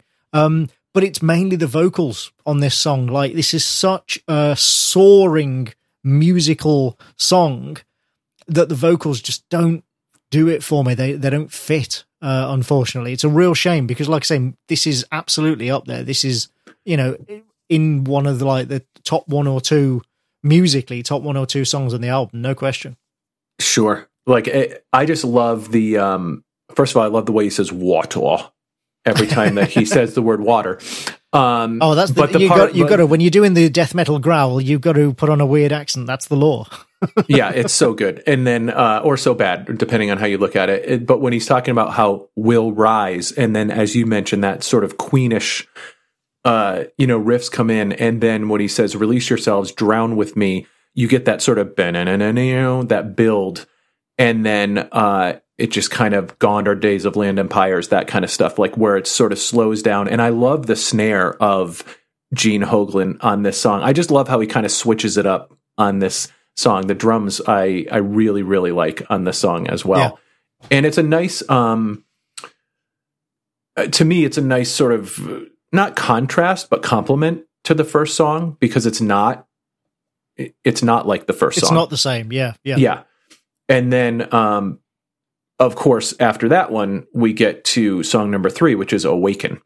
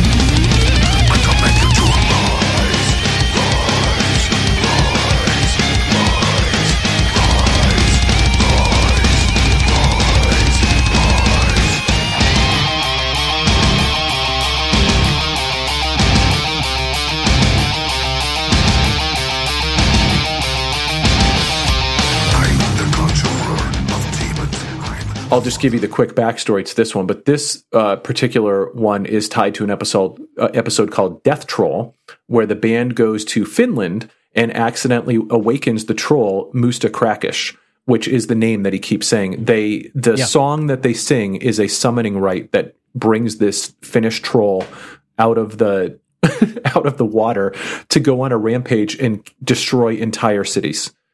And, I figured it was something like that. I thought it was a bit more Cthulhu-ish, but I didn't know it was a troll. But yeah, I mean, that does come across in the lyrics. Yeah, and James Hetfield in the episode is the one that voices the troll itself. And so, and the troll is killed, to go back to what I was talking to you about earlier, the troll is killed when they use their cell phones, their metal-designed cell phones to choke the troll to death. That's how the troll in this particular episodes die. But it is pretty, and Kirk Hammett does a voice in here as well. I forget who he voices in this one, but yeah. So Death Troll was the name of this episode. So as you might imagine, this is a summoning rite for the troll, and he's talking about how he summons. I'm the conjurer of demons. I'm the father of your death. I bring forth the ancient evil. I control his every breath, and that's exactly what happens in the episode. He doesn't know at the time that he's going to summon the troll, but they do, and then the troll just goes on a rampage. Well, and lyrically, I mean, that's a perfect example of the lyrics of this song. Like, lyrically, this is basically a straight-up metal song. For sure. And that's not a bad thing. You know, they're not bad lyrics. This is basically a metal song. There's no attempt to be funny in the lyrics. And if you put these lyrics on any 80s... Yeah. Like metal 90s. album. I mean, even a modern one, dude. You know, it's just, it's fine.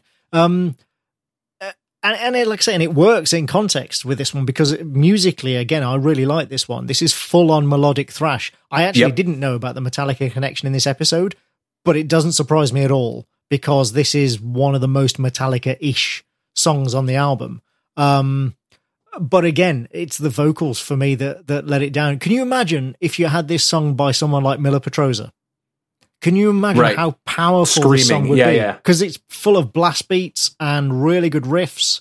One of my favorite musical bits is the "Rise Up from Your 1000th Year of Sleep" bit, where you've got the hammer snares on the beat for the first couple of bars, and then it loosens up and everything into the 4/4 beat and the chords ring. That's really good. I like that a lot. Dude. That's such a great point. That's such a great little, like Gene Hoglan tidbit on this album. You know what I mean? And he does stuff like that throughout the album where it's just those little nuances that are really, really great. Yeah. And just the sort of furious pace that this song builds to what he's, rise toward the end and awaken. It's just really good. I like it. I totally understand. Like if you don't like his delivery, that's going to make all of these songs suffer for sure. It puts a real damper on things, yeah. And like I say, it's such a shame because a song like this, again, you could put this on a quote-unquote real metal band's album, and it would work. It would absolutely work. But you would, for my mind, need a different vocalist. Sure.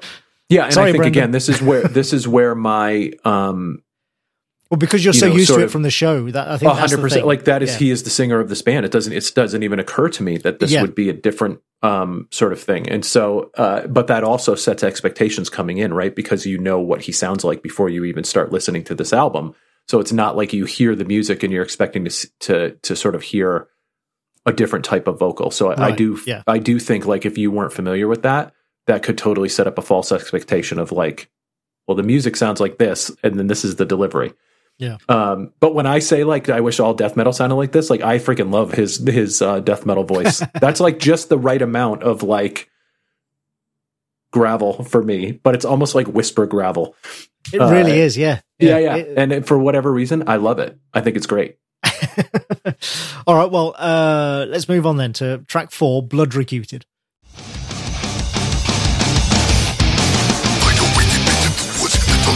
Try to find a way out of this. There seems to be no chance. Of the odds is closer to you. Start to remember back when you studied biology back in your high school class. Wait, now what did they say about the human body and proportions of things? Blood is an energy conductor. I am full of that. All I need is an outlet. They are getting cold, but now you have a plan. Lead them to the generator with the solid land. The concrete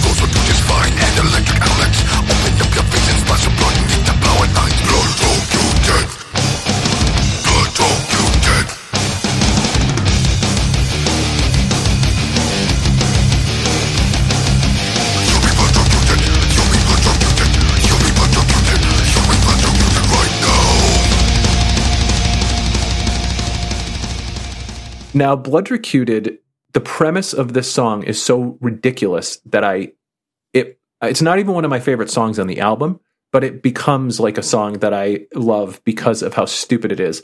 Listen to the beginning, and I don't know if this is tied to a particular episode. I'd have to look at it.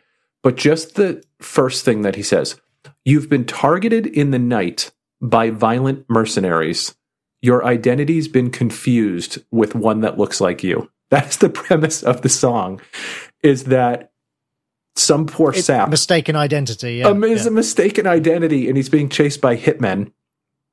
And you're a simple man living life. You are an electrician.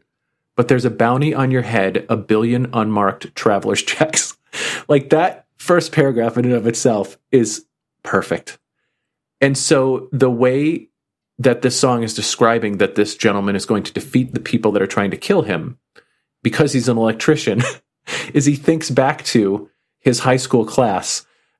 Wait now, what did they say about the human body and proportions of things? Blood is an energy conductor. I am full of that. All I need is an outlet. So he decides through the course of this song that he is going to lure the killers that are after him, mistakenly, to an electrical plant where he will then spill his own blood on the concrete floor and then use the power lines to electrocute the guys that are trying to kill him.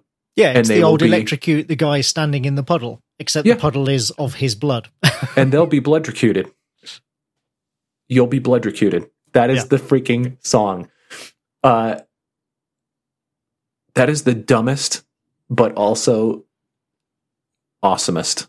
Just the idea, just the premise of that song is so stupidly hysterical to me.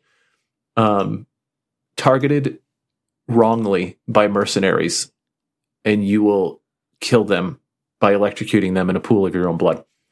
I mean, that's and thereby killing yourself. And thereby killing yourself, because you can't stop the bleeding after that. But at least you've taken out the people that are trying to take you out. So you've won, but then you've also lost. So stupid, and yet so hysterical to me.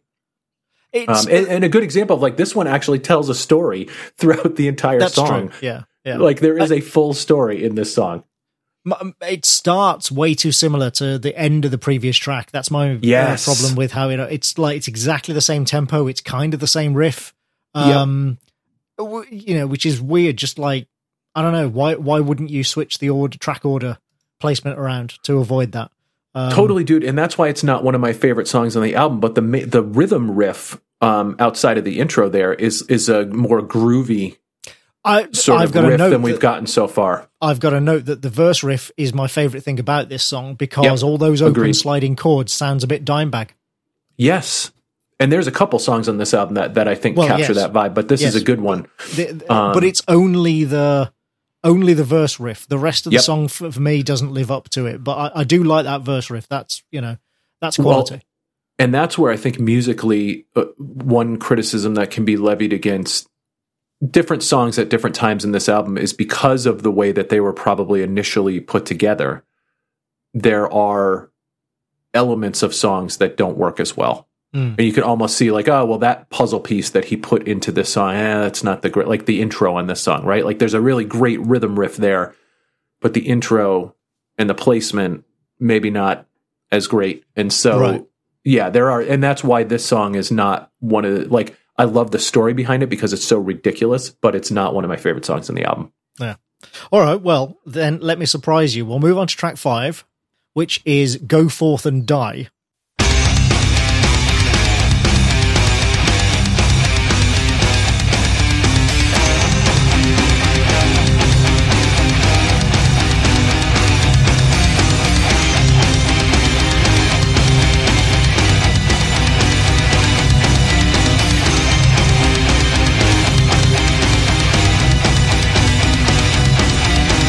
Inside a box for long years, hiding from the world, punished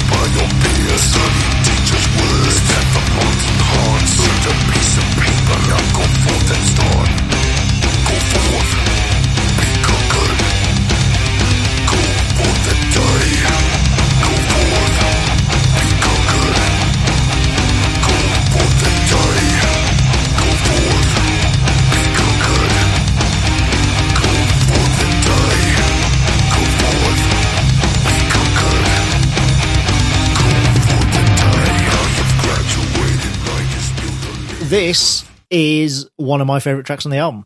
Well, then you and I agree, my friend, because it is my favorite. It's way too long. It is a good example of what I was talking about earlier. No, it is. It is way too long. But it is the first song on the album that actually made me laugh. It's like so proper laugh out loud, because Go Forth, Be Conquered is such a... It's such a lovely, direct subversion of all the kind of battle hymn style metal songs that we know and love, and that genuinely made me laugh out loud. Open up your textbooks and turn to the chapter concerning your death. Oh my God, it's so good. That to me sounds like a Ghost lyric, and I don't know whether that's deliberate or what, but in the context of this song, it becomes pretty funny. Musically, I'm half and half. I like the chorus because of that slightly unusual rhythm to it.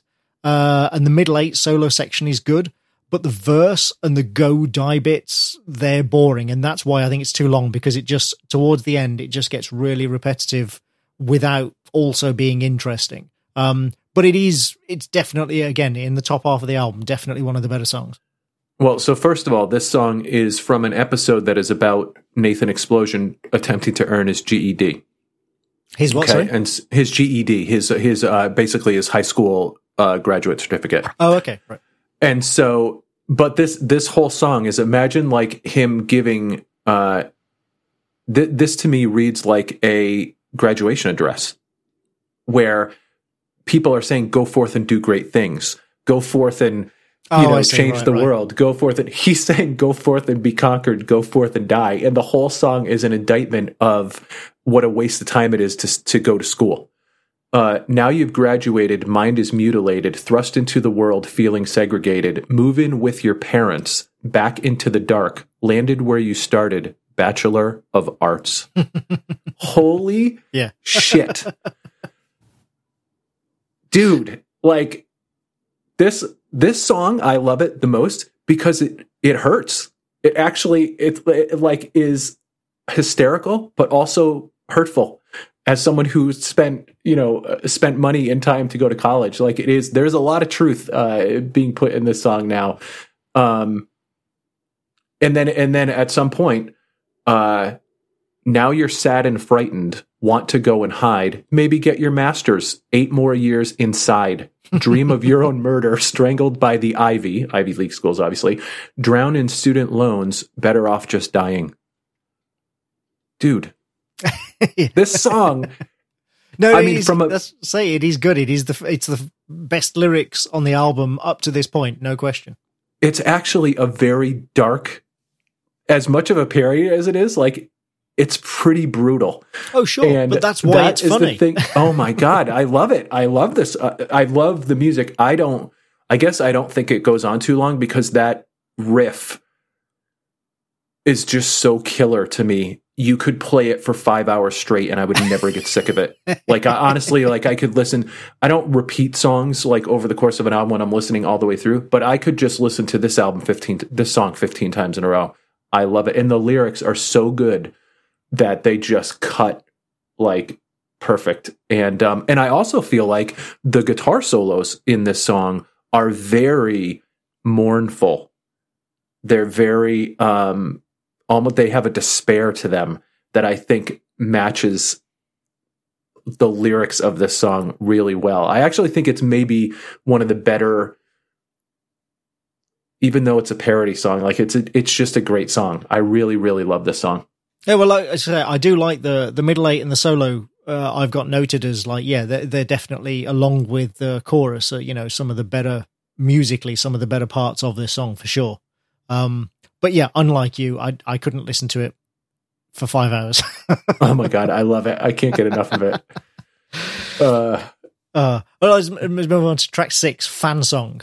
You people out there give us something more than just record sales. You give us something to hate. And we hate you. You brainless mutants.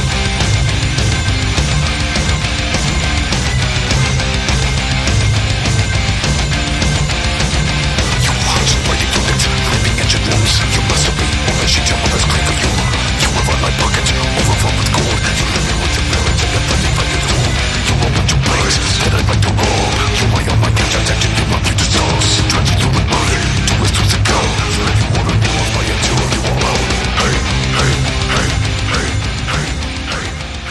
this is a straight up parody, but it perfectly captures the way that Dethklok think about their fans in the show. That they, he says, you people give us something more than just record sales. You give us something to hate, and we hate you, you brainless mutants. And the whole song is basically just about abusing their own fans. And I think it was from the episode where they opened up the Dethklok headquarters, which is like this hellscape of an HQ, to let their fans come in, like a fan appreciation day sort of thing.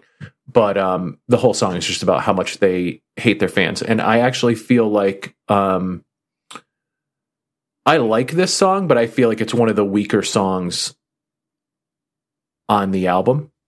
And maybe it's just because the lyrics themselves are almost too on the nose for me, that I don't get anything out of these particular lyrics. Although I do like some of the solos on this album. I like the lead guitar part on this album, but the main riff here is just kind of repeated in the chorus, just a little bit differently, right? Like it's just a kind of plodding song, Yeah. This one really does very, very little for me. I think the concept of the lyrics is funny, but the lyrics themselves are not. Like, it's the execution of the lyrics, I think, is, as you say, it's too on the nose. And it's just, just not funny. Musically, the best bit for me is the hate section with that rising chord progression. That's good. That's actually kind of, musically that's nice. And obviously hate is, you could hear that in any metal song. But the rest of it, I'm not into this one at all, I'm afraid. Yeah, for me, it's the solos, that's the lead guitar work that stands out the most on this one, because everything else is kind of vanilla. Yeah. Well, let's move on then to track 7, Better Metal Snake.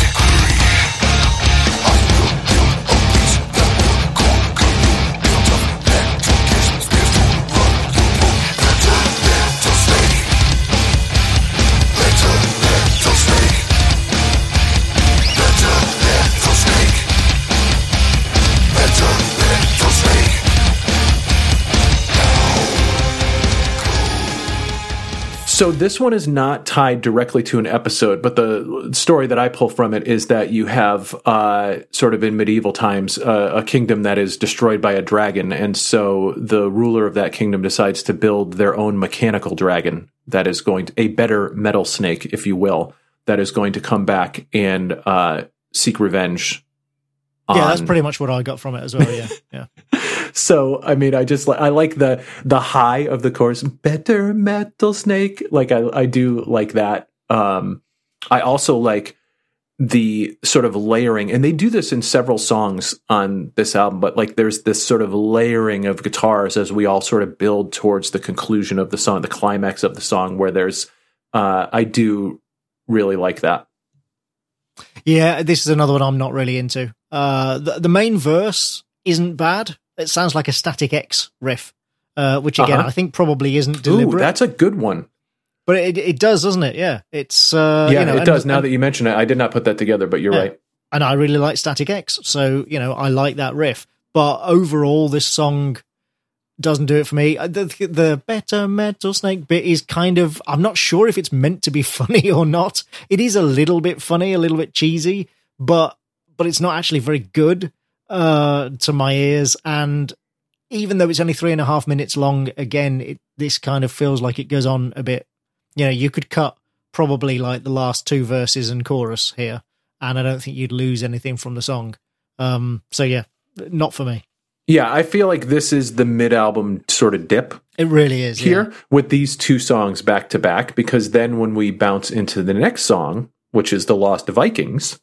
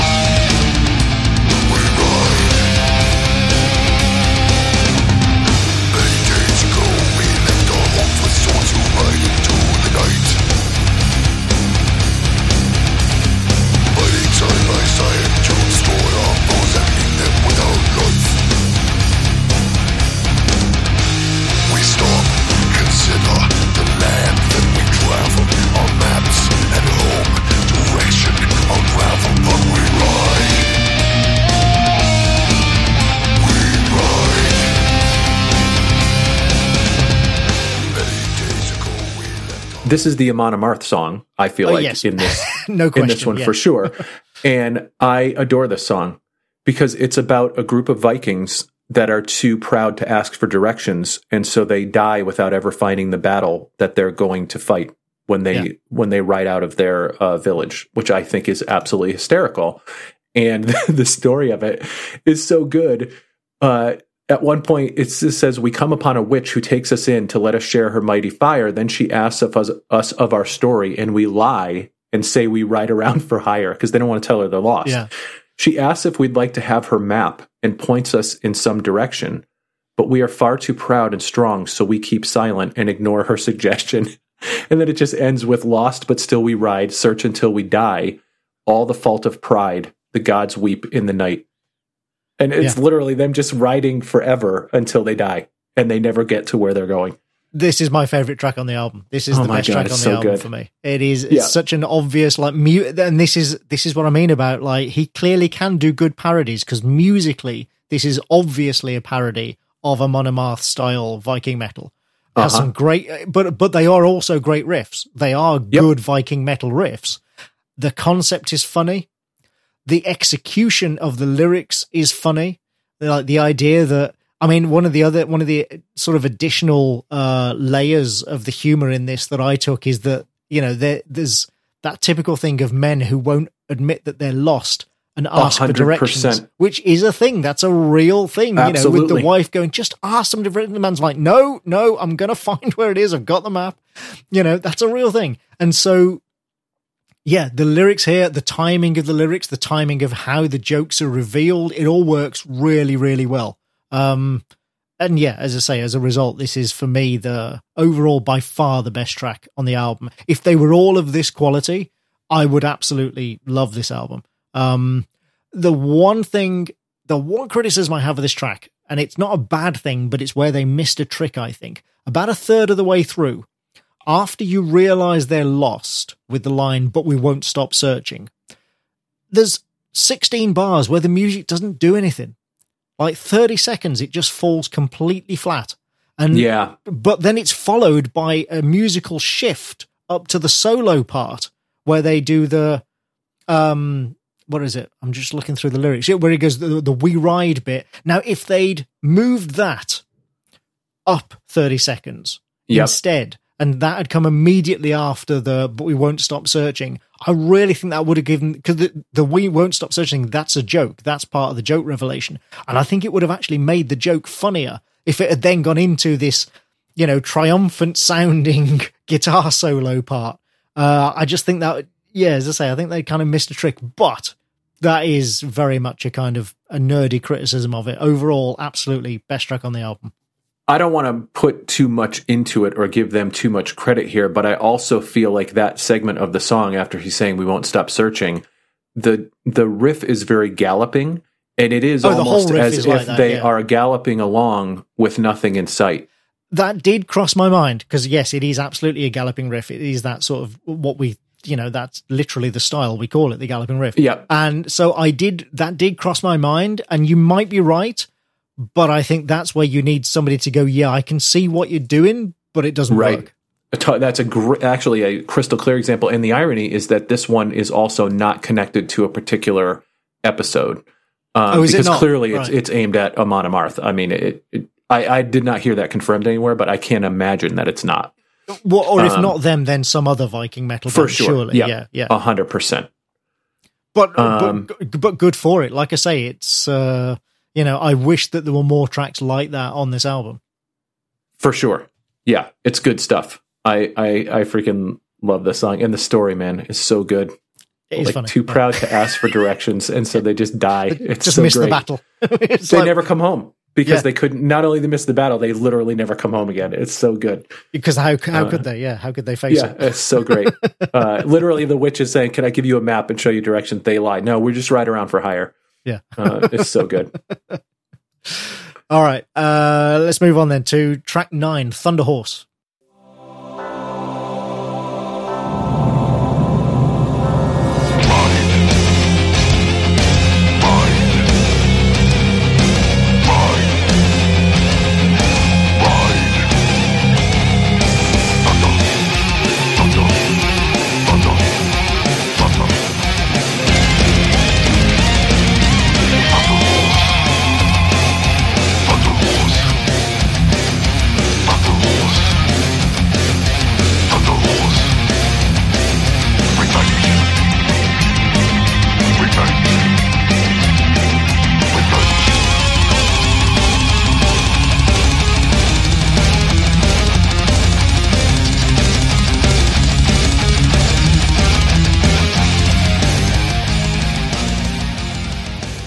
speaking of riding around, and speaking of songs that are sort of a one-trick horse or a one-trick pony, this song, Thunder Horse, there's about 3 words in this song.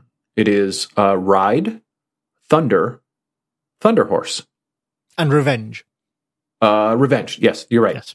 revenge. But other than that, ride, thunder, Thunder Horse, revenge. Now, the song has some great shredding moments to it. Well, I was going to say, yeah, musically, it's fine. The lyrics, you can't, I mean, how can you criticize the lyrics? Because like you said, they're just really words. Is this tied to an episode? It's from the Deathwater episode, which again is the one where they're recording a whole album underwater. So there's different songs that are sort of part of that process there, but there's not like a passage that I can think of in the show that's specifically about this horse or something like that. I think it actually might be, maybe it was associated with a video that featured like Squizgar or something like that, because they do have moments in the show where they're filming a video based on one of their songs, and so it'll start off with like this, knight in shining armor thing or something like that, and so you get a little bit of a snippet. I'd have to go back and watch it, but this one, I want to say that this song was actually on one of the Guitar Hero games, maybe. Oh, really? Well, that wouldn't surprise me, because it is kind of, there's a lot of fret wanking going on. Oh, for sure. Yeah, there's no doubt about that. So yeah, that wouldn't surprise. I mean, that's one of the reasons why the music, as I say, it's fine, but it's not my favorite, because it is, obviously, as you know, I'm not really into the whole fret wanking fest thing. But it's just kind of, it's an odd song to put on this album, because it's not funny. Yeah, okay, it's a chance to show off musically, but there's plenty of other songs where they do that just as well. So, yeah, this one is more solo heavy, I think, than a lot of the other songs, because for now, granted, most of the songs overall aren't very long in general, but they don't have overly long solos, and I feel like there's more sort of shredding on this song, or as some might say, noodling. Yeah. On a song there. But yeah, this song, and again, it's less than 3 minutes long. As far as a song about riding a horse, I mean, it's pretty good. What more do you want? I mean, it's pretty good. I don't feel like it's a dip like a couple of the other ones that we just talked about. Like it's up tempo enough that it kind of it's a sort of a palate cleanser after that sort of chugging of the Lost Vikings here. This one's a little more open.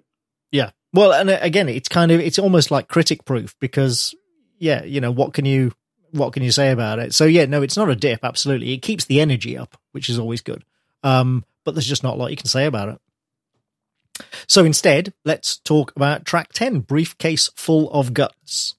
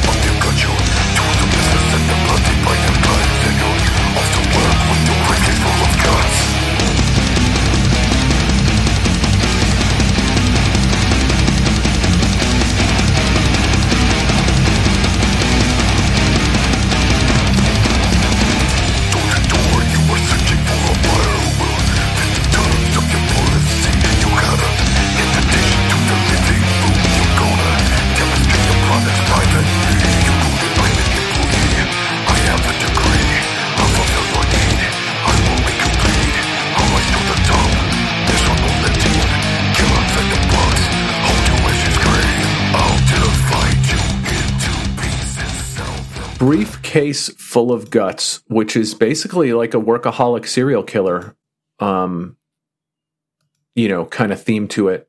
And the episode that it was from was called Murdering Outside the Box. And that one, this was an episode that was about their annual sort of employee reviews. They have an annual employee conference, and they find out that I believe one of the people in the organization is embezzling from them, which turns out to be themselves. They're embezzling from themselves, which they don't realize. But as they're doing their employee reviews and interviewing different employees, they're trying to get to the bottom of who is the embezzler.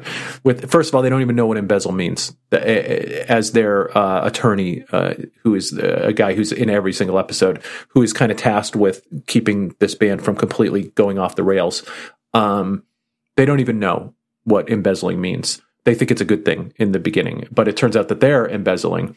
And this is an episode where, again, the general from the Illuminati group sends someone to try to kill them, who is impersonating an employee. And the assassin ends up getting killed by a diamond-encrusted codpiece that Murderface bought himself to wear on stage. The guy trips and gets impaled on that. King Diamond is a guest voice in this particular episode, but Briefcase Full of Guts is, I mean, the story that the song is basically telling is that there is a traveling salesman who goes to people's houses and kills them, and he has a briefcase full of guts. And instead of ABC, always be closing, which is a common sales sort of trope, ABK, always be killing, is the thing that keeps getting repeated in this song. And he's talking about how I'm an employee, I have a degree, I'll fulfill your need, I will make you bleed, I'll rise to the top, best one on the team, kill outside the box, hold you as you scream. And so he's just knocking on people's doors, getting invited into their houses, and then filling his briefcase full of guts. Yeah, this is another one that it raised a smile, but not quite a laugh out loud from me. Like, it's the concept is good, the concept is funny, but I think the execution lets this one down. And I assume that it was funnier in the context of the episode. And yeah, you know, the as a song just on the album, I think it doesn't quite live up to the concept, which, as you say, is quite funny. But I do just the line "briefcase full of guts." That is funny. That's good. It's I mean, that's like something you'd see on a Cannibal Corpse album or something like that. Like, right, just, I was thinking it was very Garth Marenghi. I was going to say, yes, you know, it's just the right side of prosaic to be funny. But I also like there's some good like build moments in this, like towards the end where he's he's repeating, "I'm an employee, I have a degree," and then in the background they're saying, "Always be killing," and it's kind of building as it goes. Like, there's some good, and there is a groove to the main. Well, I was going to say that musically, this made me think. It did make me think of Slayer a little bit. It also made me think of Lamb of God. Yep, I could see that too. Which, as you say, you know, a bit of a groove thing. Yeah, it's. But part of what actually did make me like the song a little bit more was the what sounded like the Slayer influence, because I could kind of, and again, I don't know whether this is deliberate, but it was almost like you can imagine Kerry King sitting at his kitchen table, stuck for ideas, and then like sort of comes up with this and goes, "Fuck it, that'll do." When he's like, but he's like, yeah, that sounds. Well, and lyrically as well, sounds about right. Yeah, I'm just listening to it. I was kind of like thinking, it was almost as if the concept was, what if Slayer ran out of ideas? Which, I'm sure that's not deliberate, but it works in that context. Punch your card because your working day has started and you're pushing hard for Employee of the Month. Like, yeah. It's like you got your tools of business and they're bloodied by your clients, and you're off to work with your briefcase full of guts. It's so good because it's so stupid. Yeah. But yeah, the ABK stuff, always be killing, like that. That's a great build at the end of the song. So it does have some redeeming qualities to it as well. I agree with that one. So let's move on to track 11, Birthday, Death Day. Many years ago today, something grew inside of your mother. That thing was you.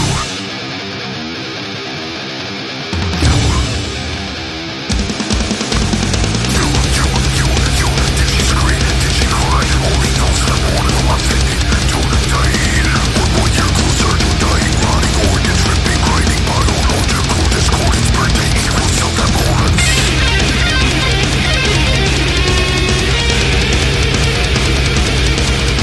Years keep passing, aging, always muting into vapid slugs. Some drug gives a new prescription, pulling in a fucking gun. One more year closer to dying, plastic surgeons feel the lion. You fucking what you give me, yeah, you're my lunch with every new year. RSVP, please, for the death of thee. You have little time, and you're running out of life. Happy birthday, you gonna die.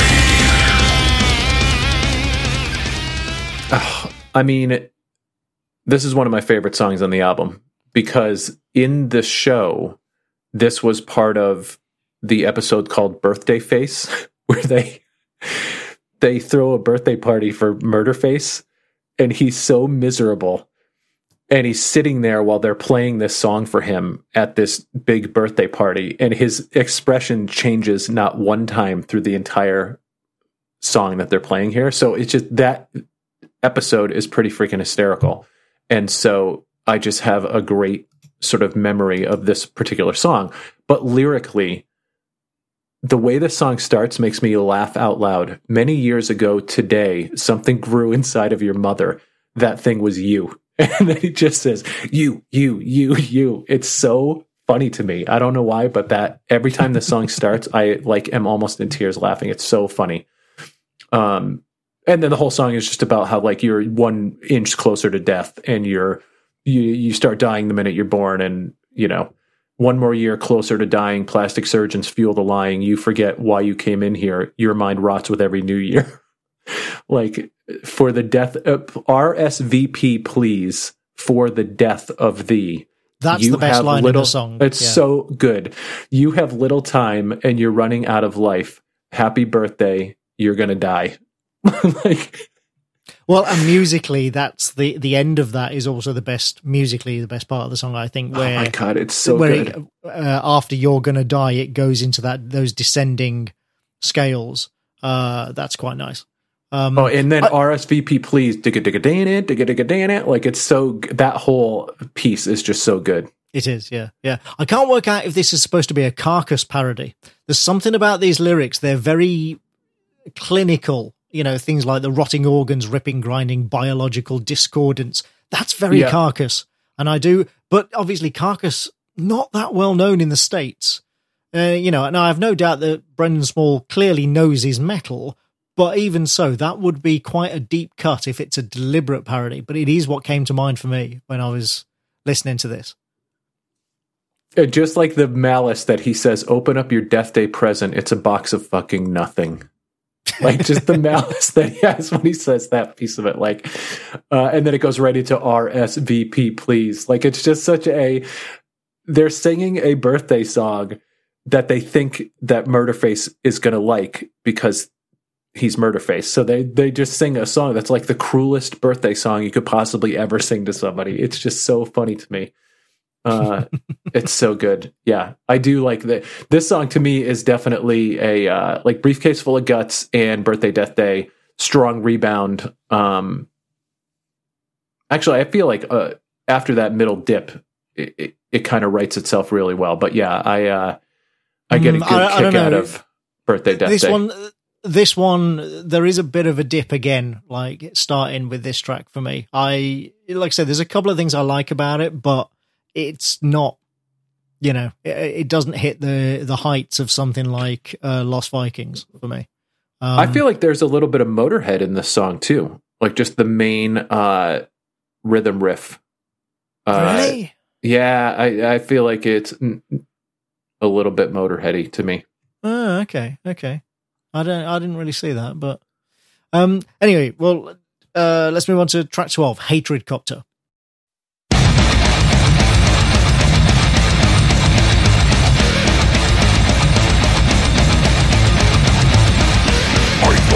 Gigantic monster, I am Captain Evil Stalker. I came to wear big black helmet, I pilot the hatred copter. I find the beast made of steel, ignite the cut the night. Death tank is filled with vengeance, machine and shoot this fight. Get on the thing and make this thing take a hunter fight. I follow where it leads me, blind and wings of light. You will most likely die by the hands of my arm when I come and fly and take over your face with the front of my hatred copter.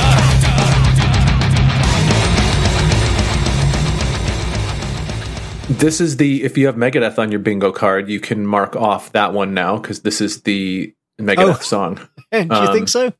I definitely do. Number one, because Brandon Small's singing voice sounds very clearly like younger Dave Mustaine, for crying out loud. In fact, there has been many discussions on Reddit forums when this album first came out that was Dave Mustaine that was doing guest vocals on this song. Oh, really? Because the first time you hear it, you're like, oh, wow, interesting. But I think the riff, when that sort of spoken word second vocalist piece is happening there, is very sort of Megadeth-y, I think, from their like 90s days, I feel like. That could have been like a cryptic writing song or something like that. Like and it's really about an incompetent helicopter pilot who is, because the airship that Deathclock travels around on, this Hatred Copter, it's like the size of an ocean liner, like a cruise liner, but it's a helicopter. Is Hatred Copter a regular thing in the show then? I don't know if they ever call it the Hatred Copter, but that is there is this giant helicopter that they fly around in, that it's basically their aerial fortress. Right. But he's saying, I am likely to find for my failure to fly that I will be fired for not killing you, because that is my job, Hatred Copter. And he's talking about flying the Hatred Copter into people, and gas tank is filled with vengeance, machine guns shooting spite. Can't find the thing that makes this thing take a hard turn right. I know where it leads. You will most likely die by the hands of my arm when I come and fly and take off your face with the front of my Hatred Copter. So it's a funny song to me, but I also like the riffs in this one where they're just repeating Hatred Copter 8 times over. And just the notion of a Hatred Copter is funny to me as well. Well, that's actually part of my problem with this song. It annoys me more than anything, this one, because it's a lost opportunity. Like, I personally just think that the concept of a sentient chopper flying around killing people would be much funnier. But okay, I mean, it's not that, fair enough, but I do think that was a much funnier concept, but there aren't enough jokes. This is clearly meant to be a comedy, funny, like, how ridiculous, silly song, and yet there aren't really any jokes about the incompetent guy flying around and killing people with a gunship, apart from, that one bit where he's like, I'm going to be fired because I didn't kill you because that's my job. That's the only real joke in the entire song. And instead we get lots of repeated lines and just very few laughs, which is a shame, because the title, Hatred Copter, is brilliant. And it filled me with anticipation. I thought, oh, this is going to be funny. And then it wasn't. But I do like the music of this song. Like, I love the music just kind of washed over me, to be perfectly honest with you. Mm. But then maybe that's because it does sound like Megadeth. That's hurtful. Sorry, I'm wounding you now. I know. That's the first time you've actually wounded me today. But actually, I've been stuck on the thought of what if there was a sequel to the 1980s Charlie Sheen haunted car movie, The Wraith, but it was about a helicopter. Oh, it was about the Hatred Copter. Yeah, exactly. Yeah. So Wraith, God, I haven't thought about that in years. Let's take that conversation offline, because I think we might have just hit on something. Yeah, that's the next screenplay. Yeah, exactly. Oh man! All right, let's move swiftly on then to track 13, Castraticron.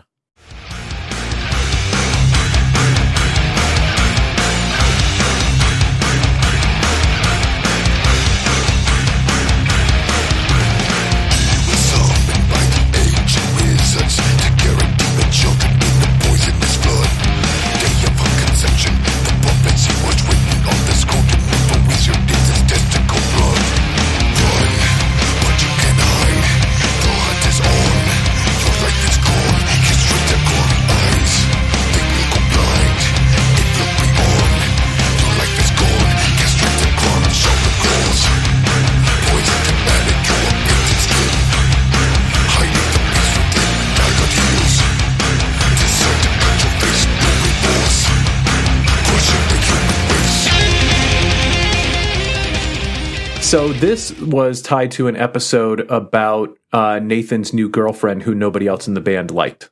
So you can obviously see that I see, right. We're talking about a song about a demon woman named Castraticron. But I love the music on this song. In fact, when we talk about like the layering and the building towards the end of a song, like, I feel like this song has one of the best sort of that effects at the end of a song, where they're just repeating, run, but you can't hide. The hunt is on. Your life is gone. Castraticron, and it's just like building in the lead guitars over the top of it, like layer after layer. It's so good. Musically, this one actually made me think of a track off the Probot album. The track Big Sky, the Thomas G. Warrior track. Okay. All right. And I doubt that that's deliberate. I would think he's probably heard the Probot album because, he's a metalhead, but I don't think it's deliberate necessarily, but there's just something about it, the way that you have the chugging and then like a couple of free notes at the end just really brought it to mind. But I like it. Musically, it is well arranged. The riffs are good. The post-chorus riff with that sharpened claws, poison tip manicure thing, that's a great riff. I like that. Oh, it's awesome. Yeah. I even like the solo in this one. I like the solo. I know. In this one. It's really good. That's how good it is. But again, the vocals let it down. The Castratocron shout, like, it's just kind of lost in the music. Like, that should be the I can see that powerful moment of the chorus, and the fist pumping anthem piece of it. Yeah. Mm-hmm. It's a shame, but I'd just say musically, I rate this. This is absolutely one of the top 3 or 4 tracks on the album. Yeah, I really love it from a musical standpoint, and then the just the title, Castratocron. It is a good title. As the title for the girlfriend that is sort of leading the lead singer of the band astray, sort of thing. Which again is a very Spinal Tap thing, right? Because it was, it was the girlfriend that came in and became sort of co-manager of the band in Spinal Tap and stuff like that. So it, that's the Black Sabbath, parody, isn't it? Absolutely, yeah, 100%. Obviously, because I didn't know the episode, I didn't know that it was about his new girlfriend, but I definitely got that it was about, some kind of unwelcome woman being the ruin of this guy. Yeah, totally. Yeah. All right, move on. Track 14, Face Fisted.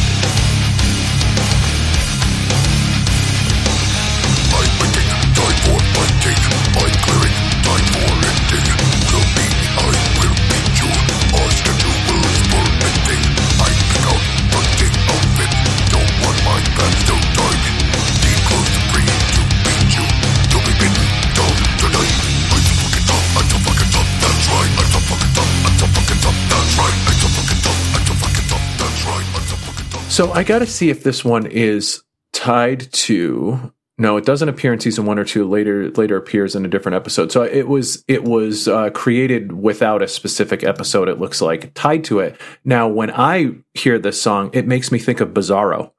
I feel like this is a song that Bizarro would sing about trying to fight Superman.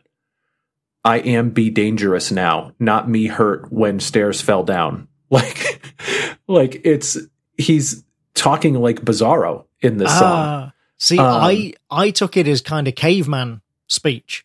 Sure. I mean, same thing, right? I mean, he's talking about someone that's just a complete, blockhead and is talking about how tough they are and how, they're going to schedule time to beat you up. And there are some funny moments in the lyrics here. Like, I'm making time for fighting. I'm clearing time for hitting. We'll meet and I will beat you, our schedules permitting. Which also made me think of the movie 3 O'Clock High, which I don't know why, but like everything just goes back to some sort of movie at some point in time. I pick out fighting outfit. Don't want my pants too tight. Need clothes to breathe to beat you. You'll be beaten down tonight. It's Phil Anselmo.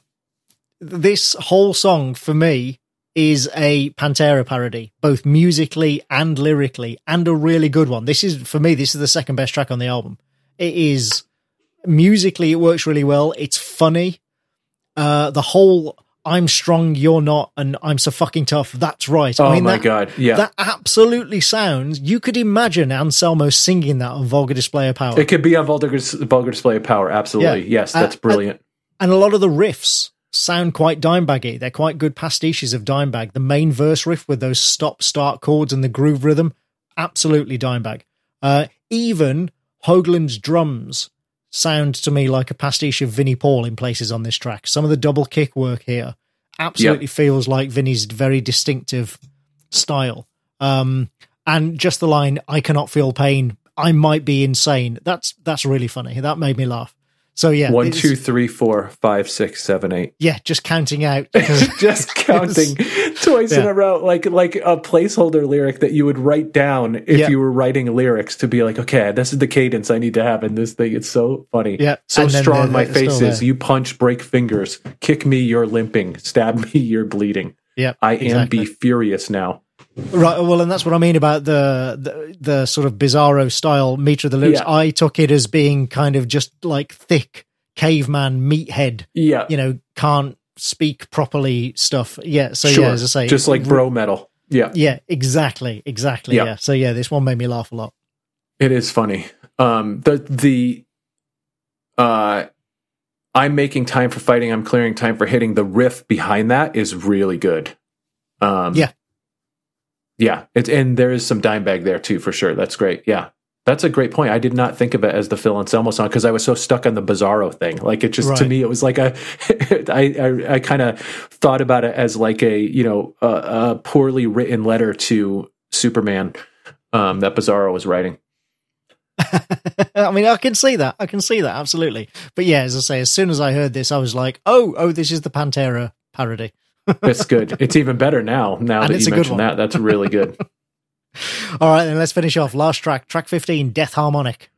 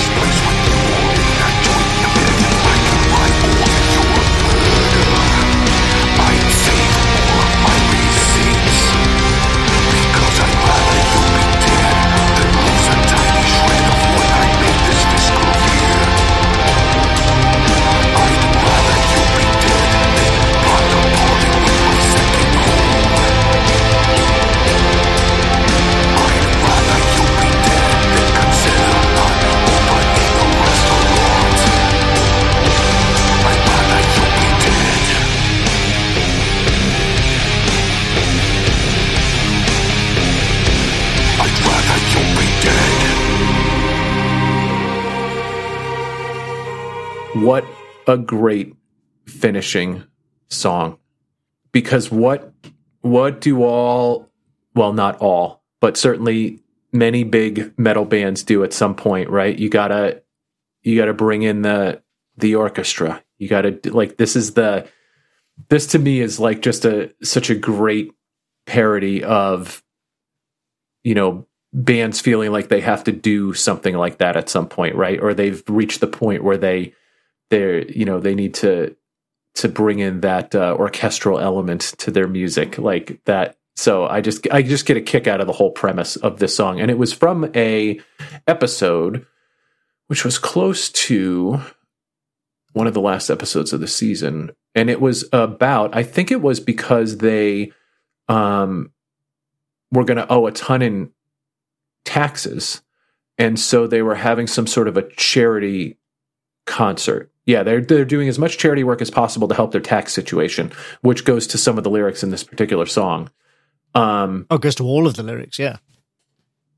And then they have this event basically where they have almost like a laser disco ball, and the laser gets turned to deadly and actually ends up like killing everybody at the event and stuff like that. Like as the light hits it, and it kind of goes all over the place, if I remember correctly. So yeah, I mean, this is basically a song about how I'm doing this event in order to, not have as many taxes, and if I could write off murdering all of you people, then I would do that.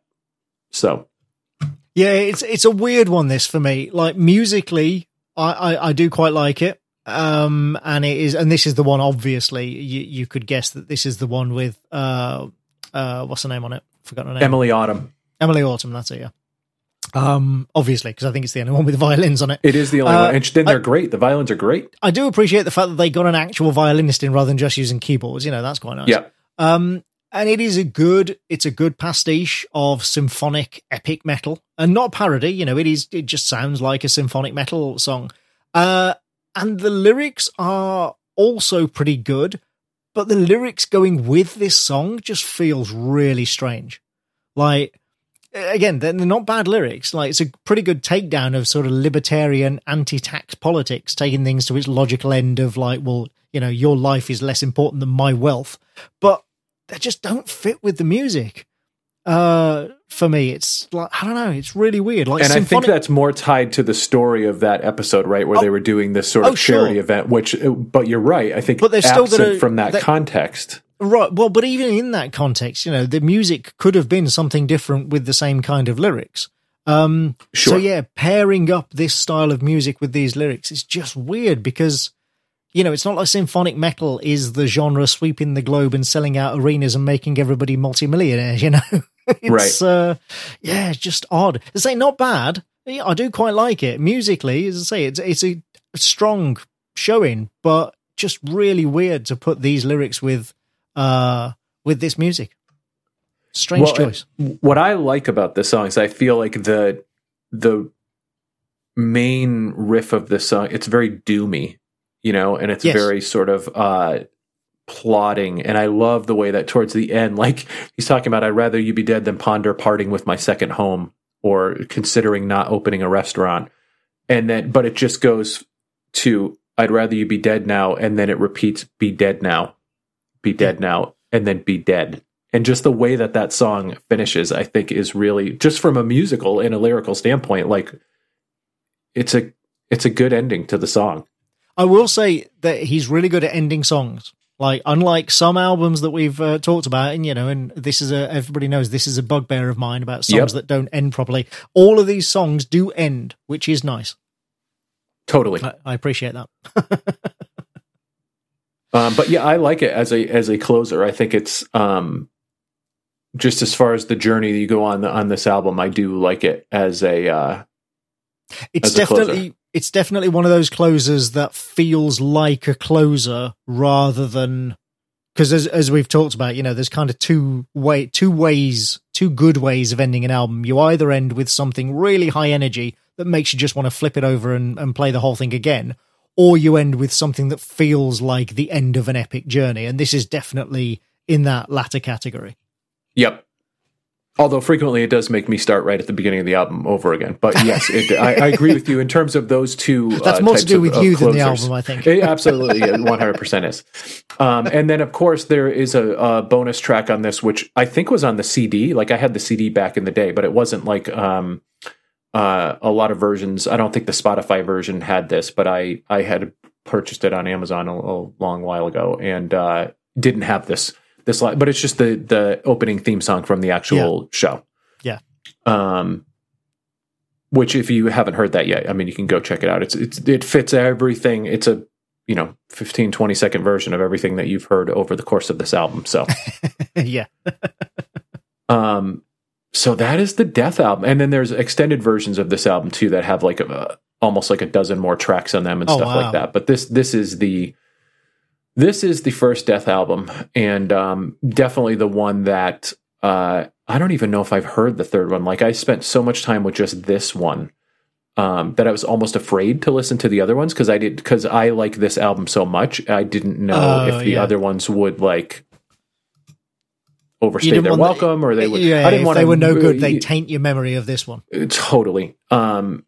But I had no idea that they each one had charted higher and higher than the other one. And so I'm probably going to dig into those other ones, but I do really, really enjoy this album for sure.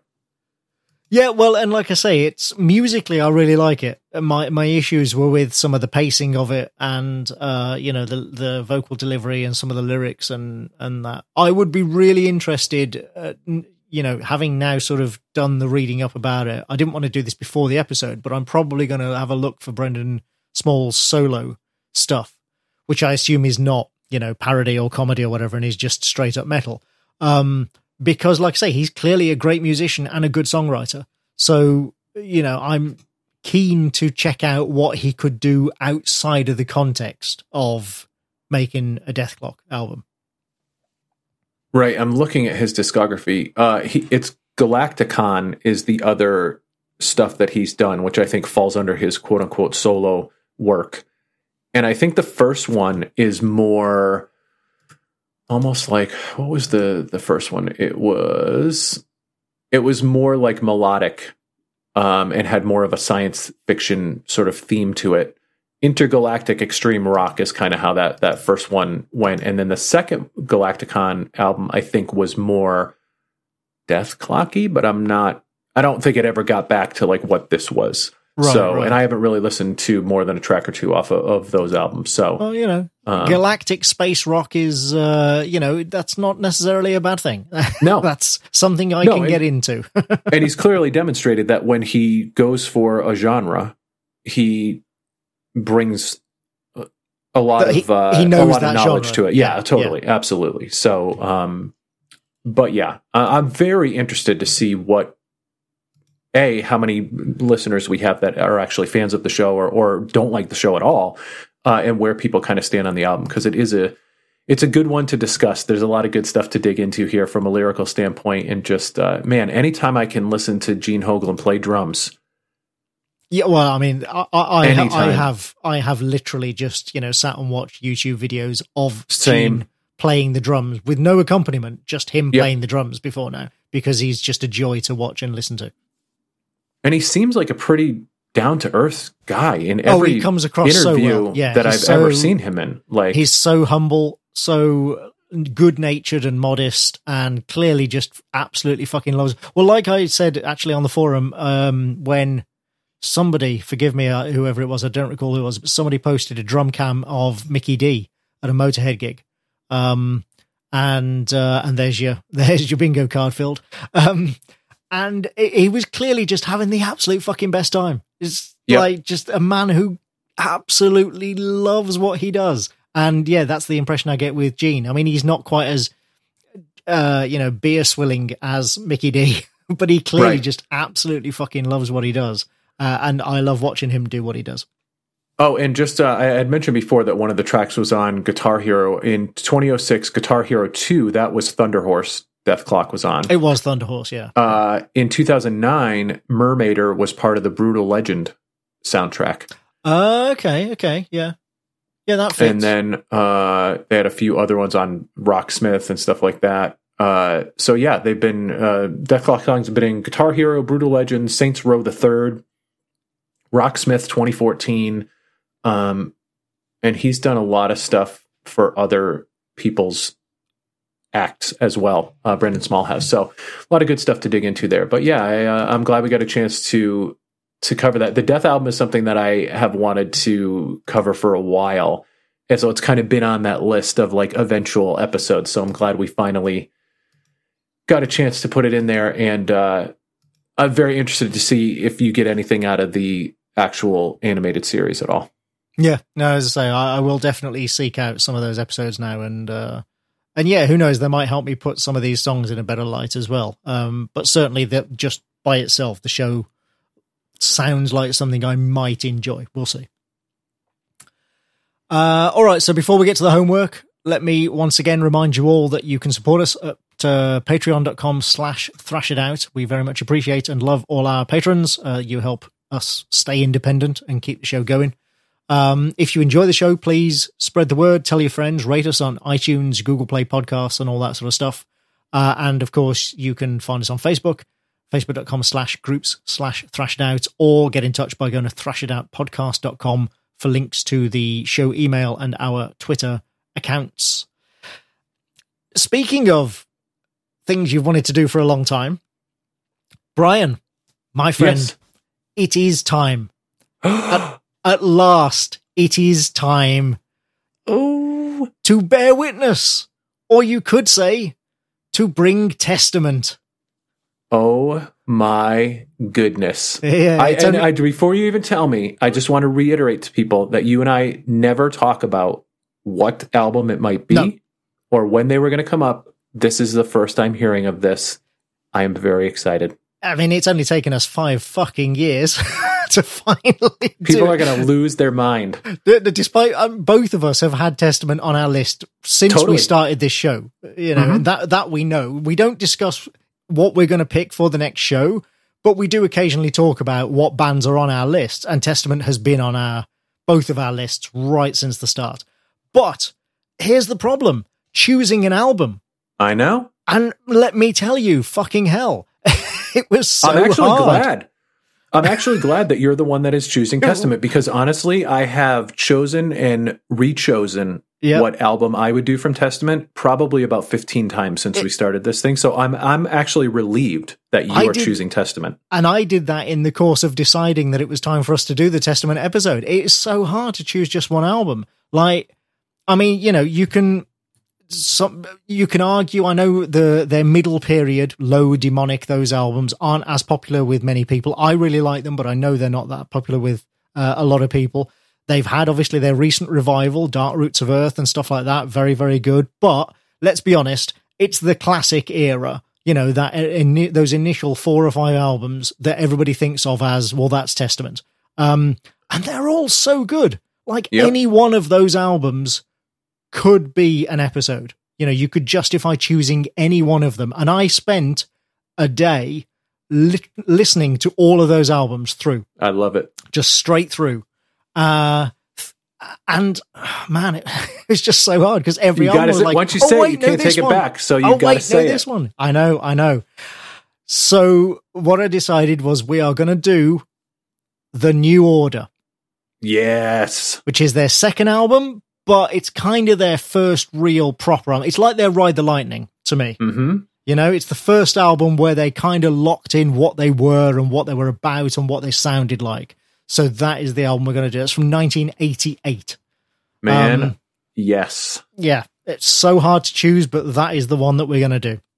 Now, as I said earlier, the next episode that we put out is actually going to be a Backstage Pass episode, which we're recording shortly.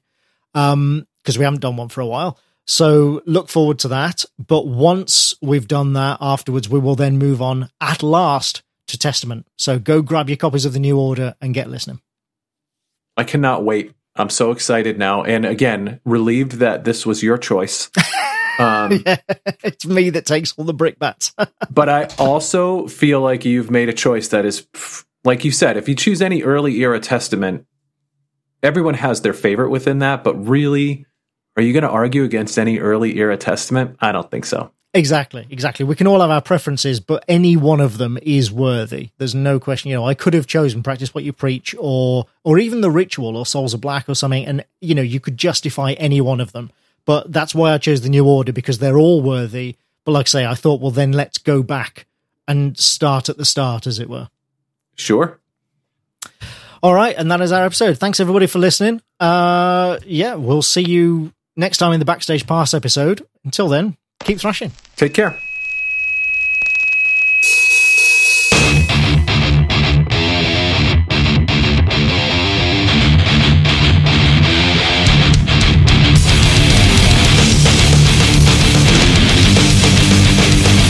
Thrash it out!